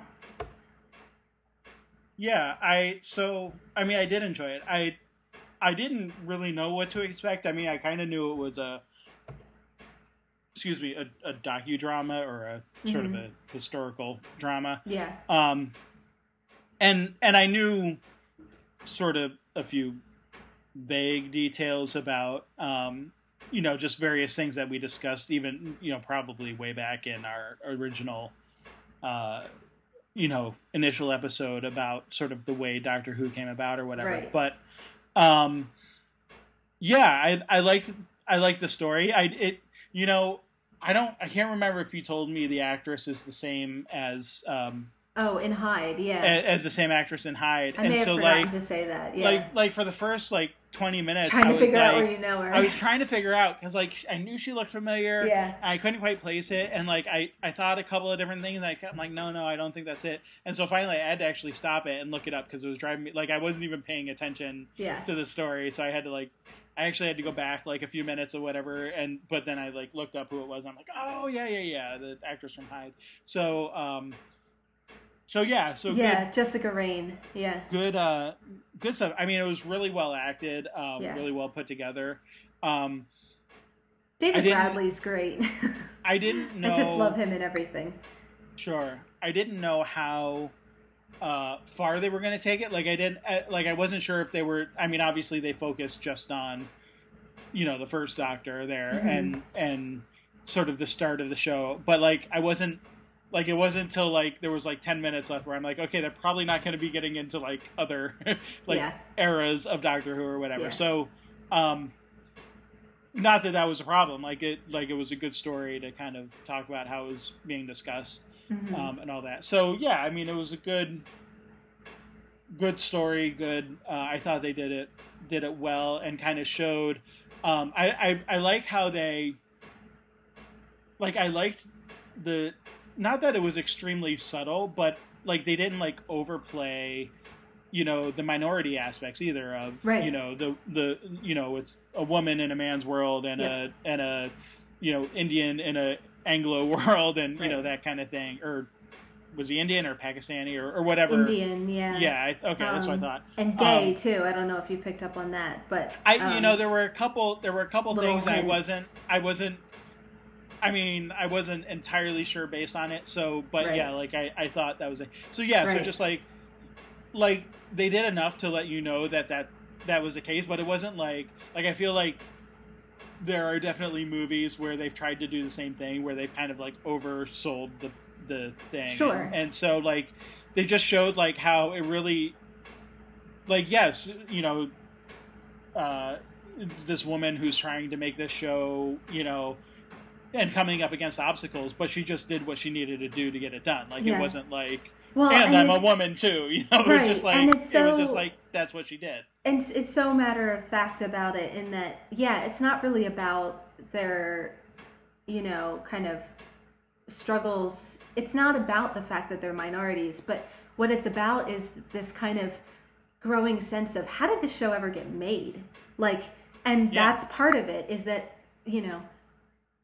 it's part of the miracle that it ever happened, because these are not the kind of people who have power. It's a very Mad Men sort of aspect of her line about tweed smoke and tweed and sweaty men, and like it's this very, you know, uh, old boys club at the BBC in the 1960s, and they're not really interested in diversity or giving opportunities to sort of inexperienced young people.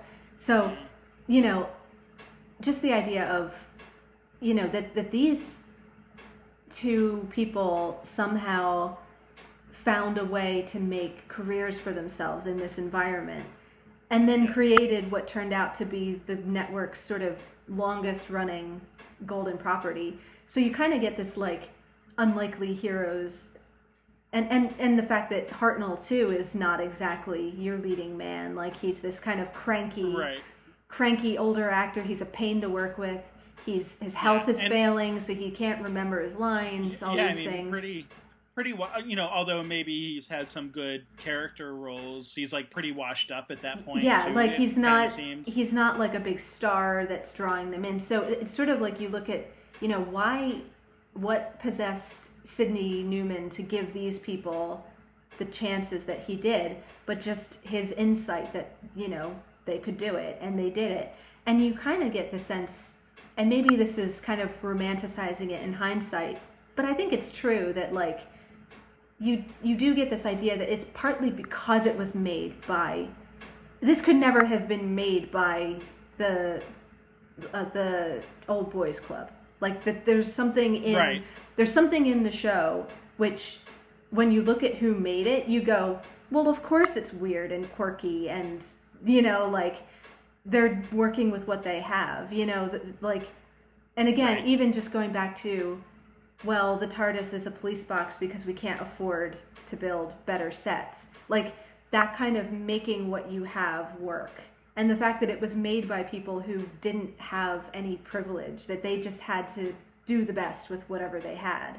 Who were good at their jobs, but nobody was going to give them the best studio or the most money or, they had to sort of just will it into being. And luckily, Verity Lambert in particular seems like a very willful person who kind of made sure that happened. So I like the way it kind of sets up,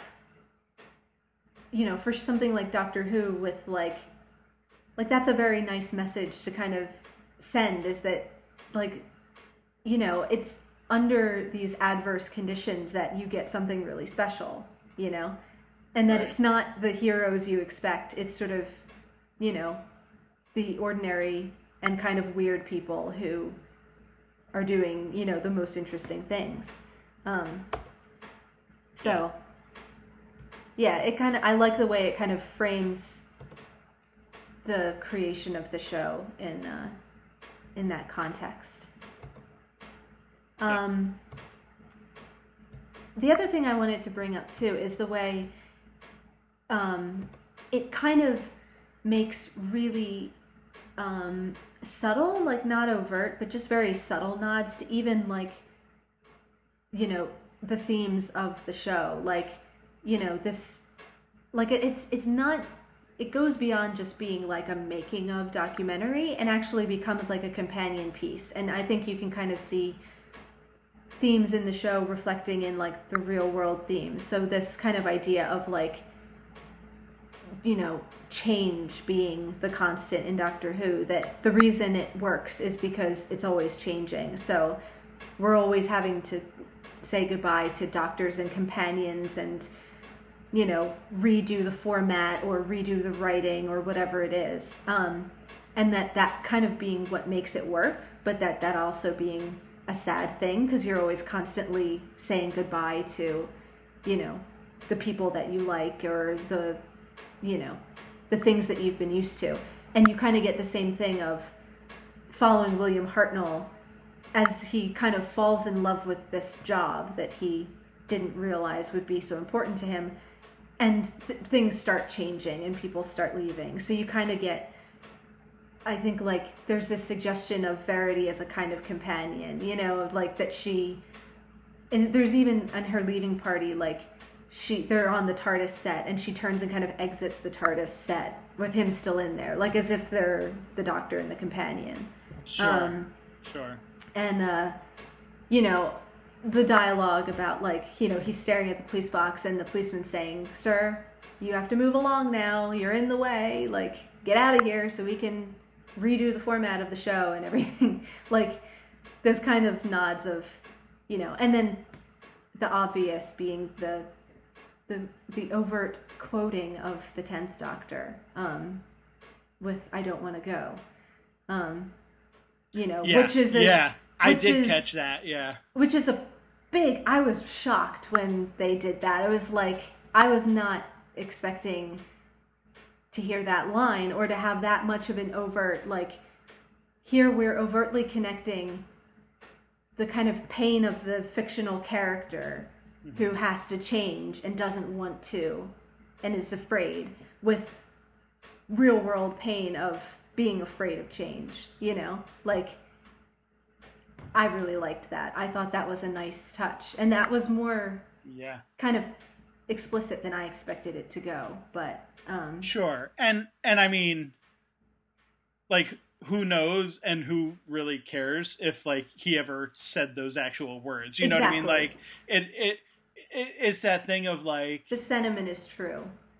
Right. It's the thing of, like Ursula K. Le Guin talks about in her introduction to the, you know, revised edition of Left Hand of Darkness, where she talks about, you know, science fiction being lies that tell the truth, you know, kind of thing. Like, it's that very much of, like at that moment, yes, it's a fictionalized version of history, and that's fine because it tells it in a way that, like, you don't even care if it's the historical truth, because it hits that note of something much deeper. Yeah. And the cameo moment with Matt Smith. Yeah.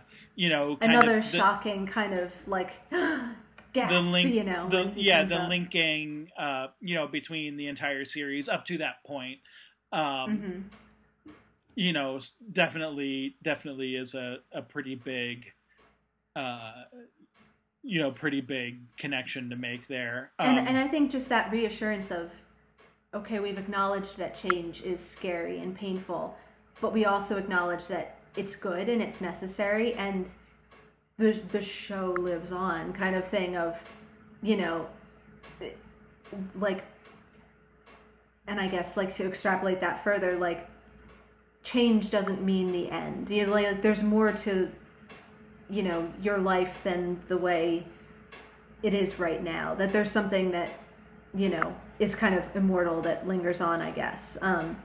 So this idea, as he's mourning the end of the show for him, you kind of get he gets a glimpse of, and again, this has nothing to do with Hartnell. Hartnell had no idea that the show would have the life that it did, but I think it's okay because that sentiment is true of, you know, you want to know that there's going to be a future and that you'll leave a legacy. Sure. You know, so you kind of have Matt Smith there saying it's okay, you know? So, yeah, it's very sweet. And in a way, that moment is almost like the Van Gogh episode. Yeah. Of you know, taking him into the future and seeing what even and that's knowing true. I never thought about that, but that's even nice. Knowing that it doesn't actually change the outcome of what happened, and not, I mean, you know, Hartnell didn't kill himself or anything. Yeah. I mean, you know, it's not. No. It's a different situation. I'm not trying to imply that, but there is this sense of, like, that connection, and there's a sort of peace, even if it's momentary, sort of peace that you get by knowing that you've helped build this thing. But I don't want to, so those are obviously fictionalized moments. I mean, Hartnell obviously had no idea that Matt Smith would be, right. You know, the culmination down the road. Well, not even culmination, because he doesn't end there, but, like, right. You know, but that, you know, I want to talk about, like, too, the actual factual stuff that, the actual factual stuff that happened, because like, I don't remember if this has come up before. If it did, I don't like is certainly not a fact that I Mm-hmm. retain. But about the fact that like it was the Kennedy assassination, Yeah. you know, On right November, yeah. on the day it aired, November 23rd, yeah. and so Or maybe, I think in Texas it or might have been the 22nd already, but it was basically at the same time. So, yeah, that's true that, or 24th. I'm going backwards. I have my number dyslexia. But whatever. It was basically Well, at the same time. I thought because it would have been later in the evening of the day, because like in Texas it would have been still afternoon or whatever, right? When it aired. That's right. Right. So it is the same day, and yeah. So basically, nobody watched because everyone was worried about the news. Yeah. Or yeah. I mean, whatever the timing, the exact, like it was either that day or the day before or whatever it was. It interrupted. It completely interrupted the schedule and stuff, and so like again, it's like that thing of kind of what you were saying about like, you know, had the old guard sort of been at the helm, they would have said, just scrap it. Bad luck, move on to the next, you know, thing. It didn't work out. Shame, but, you know, let's do something else. But this was again, you know, people who are fighting kind of for their lives, or at least their livelihoods. Their careers, Yeah, their livelihood and their show. And so, you know, sort of saying, all right, we're going to re-air it on a day that a president doesn't get shot. Right. You know, and then we're going to air the second episode, and, you know, it's going to go well. And it, you know, I mean, obviously turns out to do so, because then it becomes really big and whatever. So, I don't know. And the little, kind of cheeky, but the intercut between Daleks and Kennedy, like, exterminate and the gun goes off. You know, you kind of have this, you know, it's a slightly, not the most respectful moment, but, you know, it kind of works, I think. You know, that as you're introducing the main villain of the series, you have the assassination sort of, you know, going on at the same time. Yep. And then also you get the kids on the bus, with their exterminate, and like she's like, you know, realizing how like this is I mean, obviously it kind of is a kid's show, but like like that's also like that's the appeal. I mean, that's why it's been such a success, is because it did appeal to the kids, and still appeals to kids, and now it appeals to adults who grew up on the show, and you know, and not just adults who grew up on the show, but other adults too. And just that fact that, like, I mean, that's got to be, like, an amazing realization that you've hit on something that's universal and going to be beloved. Like, you're seeing it develop into something that people are talking about and interacting with, and, you know, pretending in a, you know, in moments where they have nothing else to do, you know, as sort of their escape from the real world kind of thing. Like, can only imagine what that must be like, but it's got to be a good feeling. Well, and I think it's nice too that Verity Lambert died in 2007, so she got to see the show come back too. And there's a great interview with her and Russell Davies, where she kind of says that very thing, like, she was kind of amazed that it was a hit at the time, and she's blown away that it's still a hit now. So that, they got to be gratified by that, and that, you know, and the scenes of Hartnell, which I think are, from what I understand, based on real kind of accounts of, he would go to the park and like play with kids, like as the dog, like, and it was this cranky, curmudgeon-y old man who wasn't really interested in kids, but there was something about the character and the show that opened up this whole other side, and he was thrilled to, you know, reenact scenes for, you know, the kids in the park. So for him too, like, having that kind of late career surge, I think was a really nice thing. Sure. And all the little, that's historical too, the little flubs when he forgets this, the funny one about check the fornicator, you know, all the little right, moments right. when he, which was very sad. I think, that those can be funny, but also it would be tough to kind of have with your actor, uh, having those sorts of loss of, you know, communication and memory and all those things. Yeah, the faculties. Yeah, But, again, necessity being the mother of invention, leading to the most genius idea of being, I like that recurring thing of nobody's irreplaceable and you can't have Doctor Who without Doctor Who. And it's like, well, yes, that's sort of true, but in the brain of Sidney Newman, this idea of recasting, which is sort of the linchpin of the whole thing, right. being what saves the show. So. Yeah, right. I mean, the show would have ended after what, 3 seasons? Or I think so. Yeah, 3 years. So. Yeah, like I mean, to go from 3 years to 50 years, like with one pretty simple idea overall, like that definitely is a big thing. So yeah. Yeah. Well, good.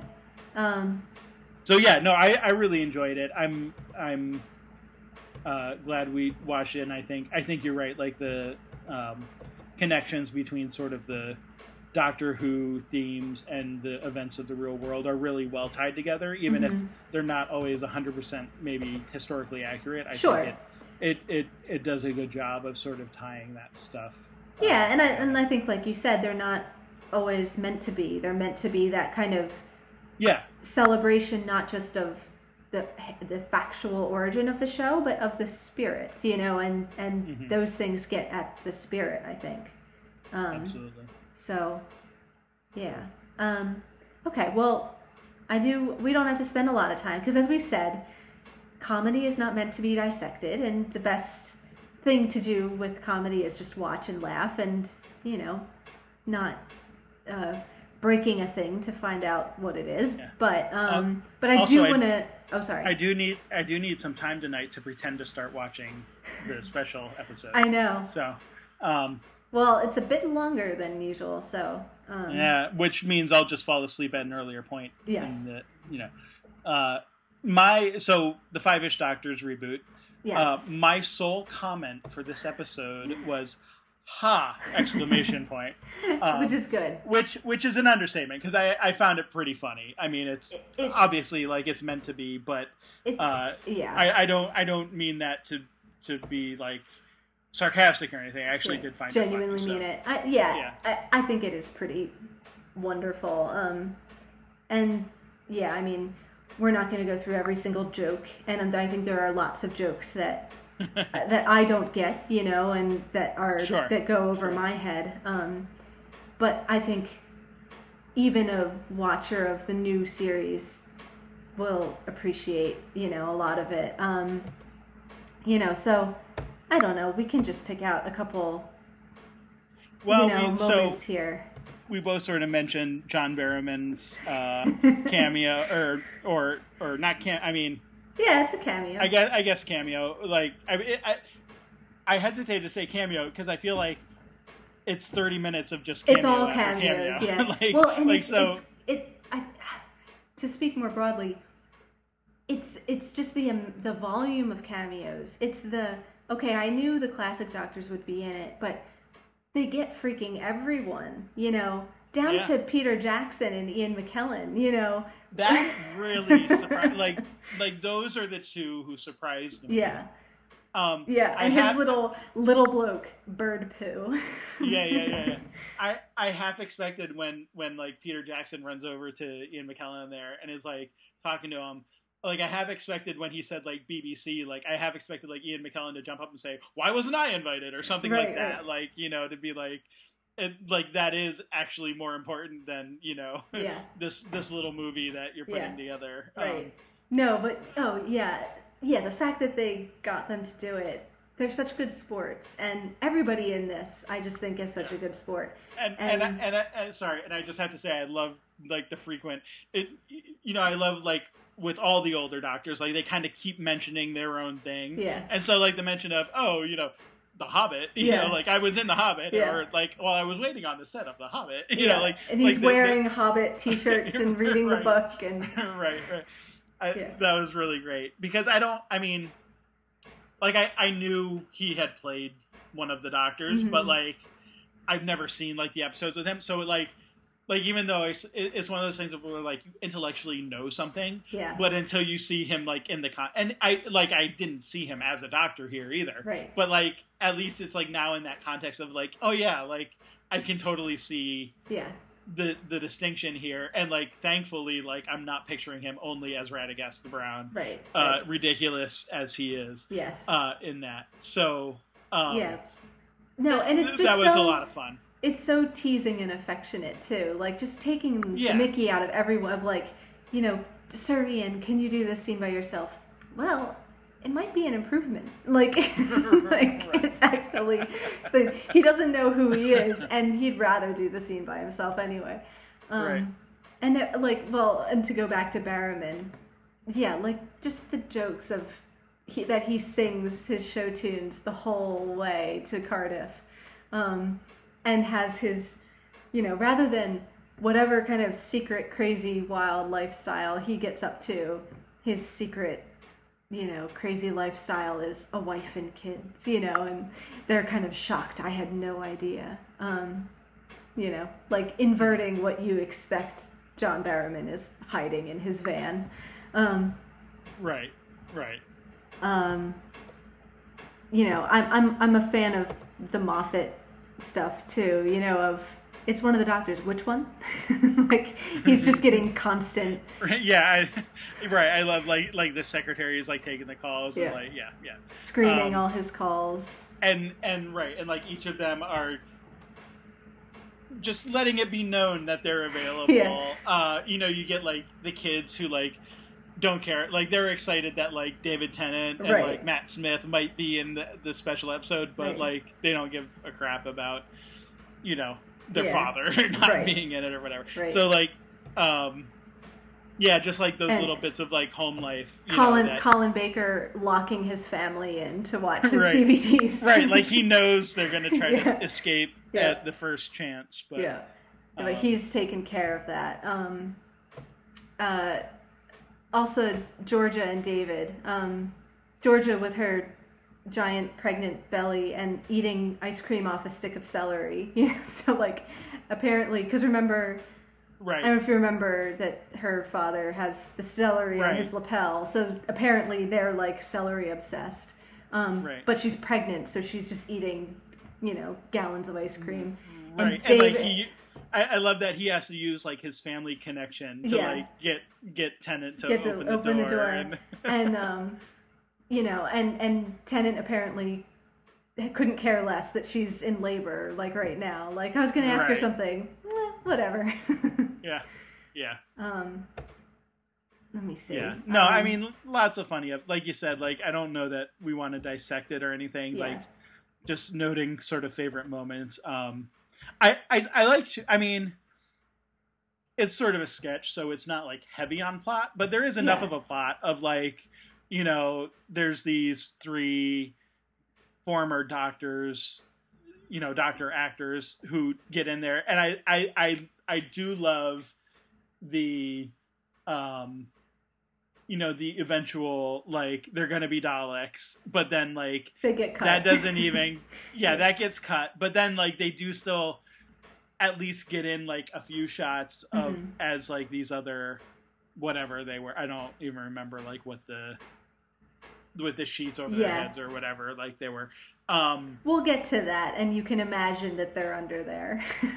Okay, I wasn't sure like how much of that was actual footage from the 50th anniversary or not, but yeah, just the fact that like there is this sort of like, did they get in? Did they not get in? You know, like that they are like they and of like perfect that like, you know, former doctors are in the Dalek, you know, forms or whatever. So just kind of fun and playing, I think, gentle ribbing of this kind of fan anxiety of, Moffat only cares about the new doctors. He doesn't care about the old doctors. Sure. That kind of, I'm mocking, I'm sorry, but it's kind of acknowledging that and having fun with it of like, they're having to like sneak their way on and picket line and all these like desperate lengths that they go to that, right. like the new show is just going to completely neglect the old, which, as we've seen from the Night of the Doctor, wasn't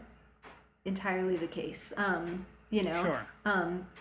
But I think it kind of, it is addressing a real concern and kind of having a little bit of fun with it. And just to kind of finish off with this idea of, I like this idea of this pecking order that, again, as the show changes, you're on top and then you're gone in your old news. So, Right. these doctors used to be the doctor, but now they're like reduced to signing things at conventions and begging for work and all these things. But then my favorite part of the whole thing is the reveal that apparently the bottom rung on the totem pole is Russell Davies.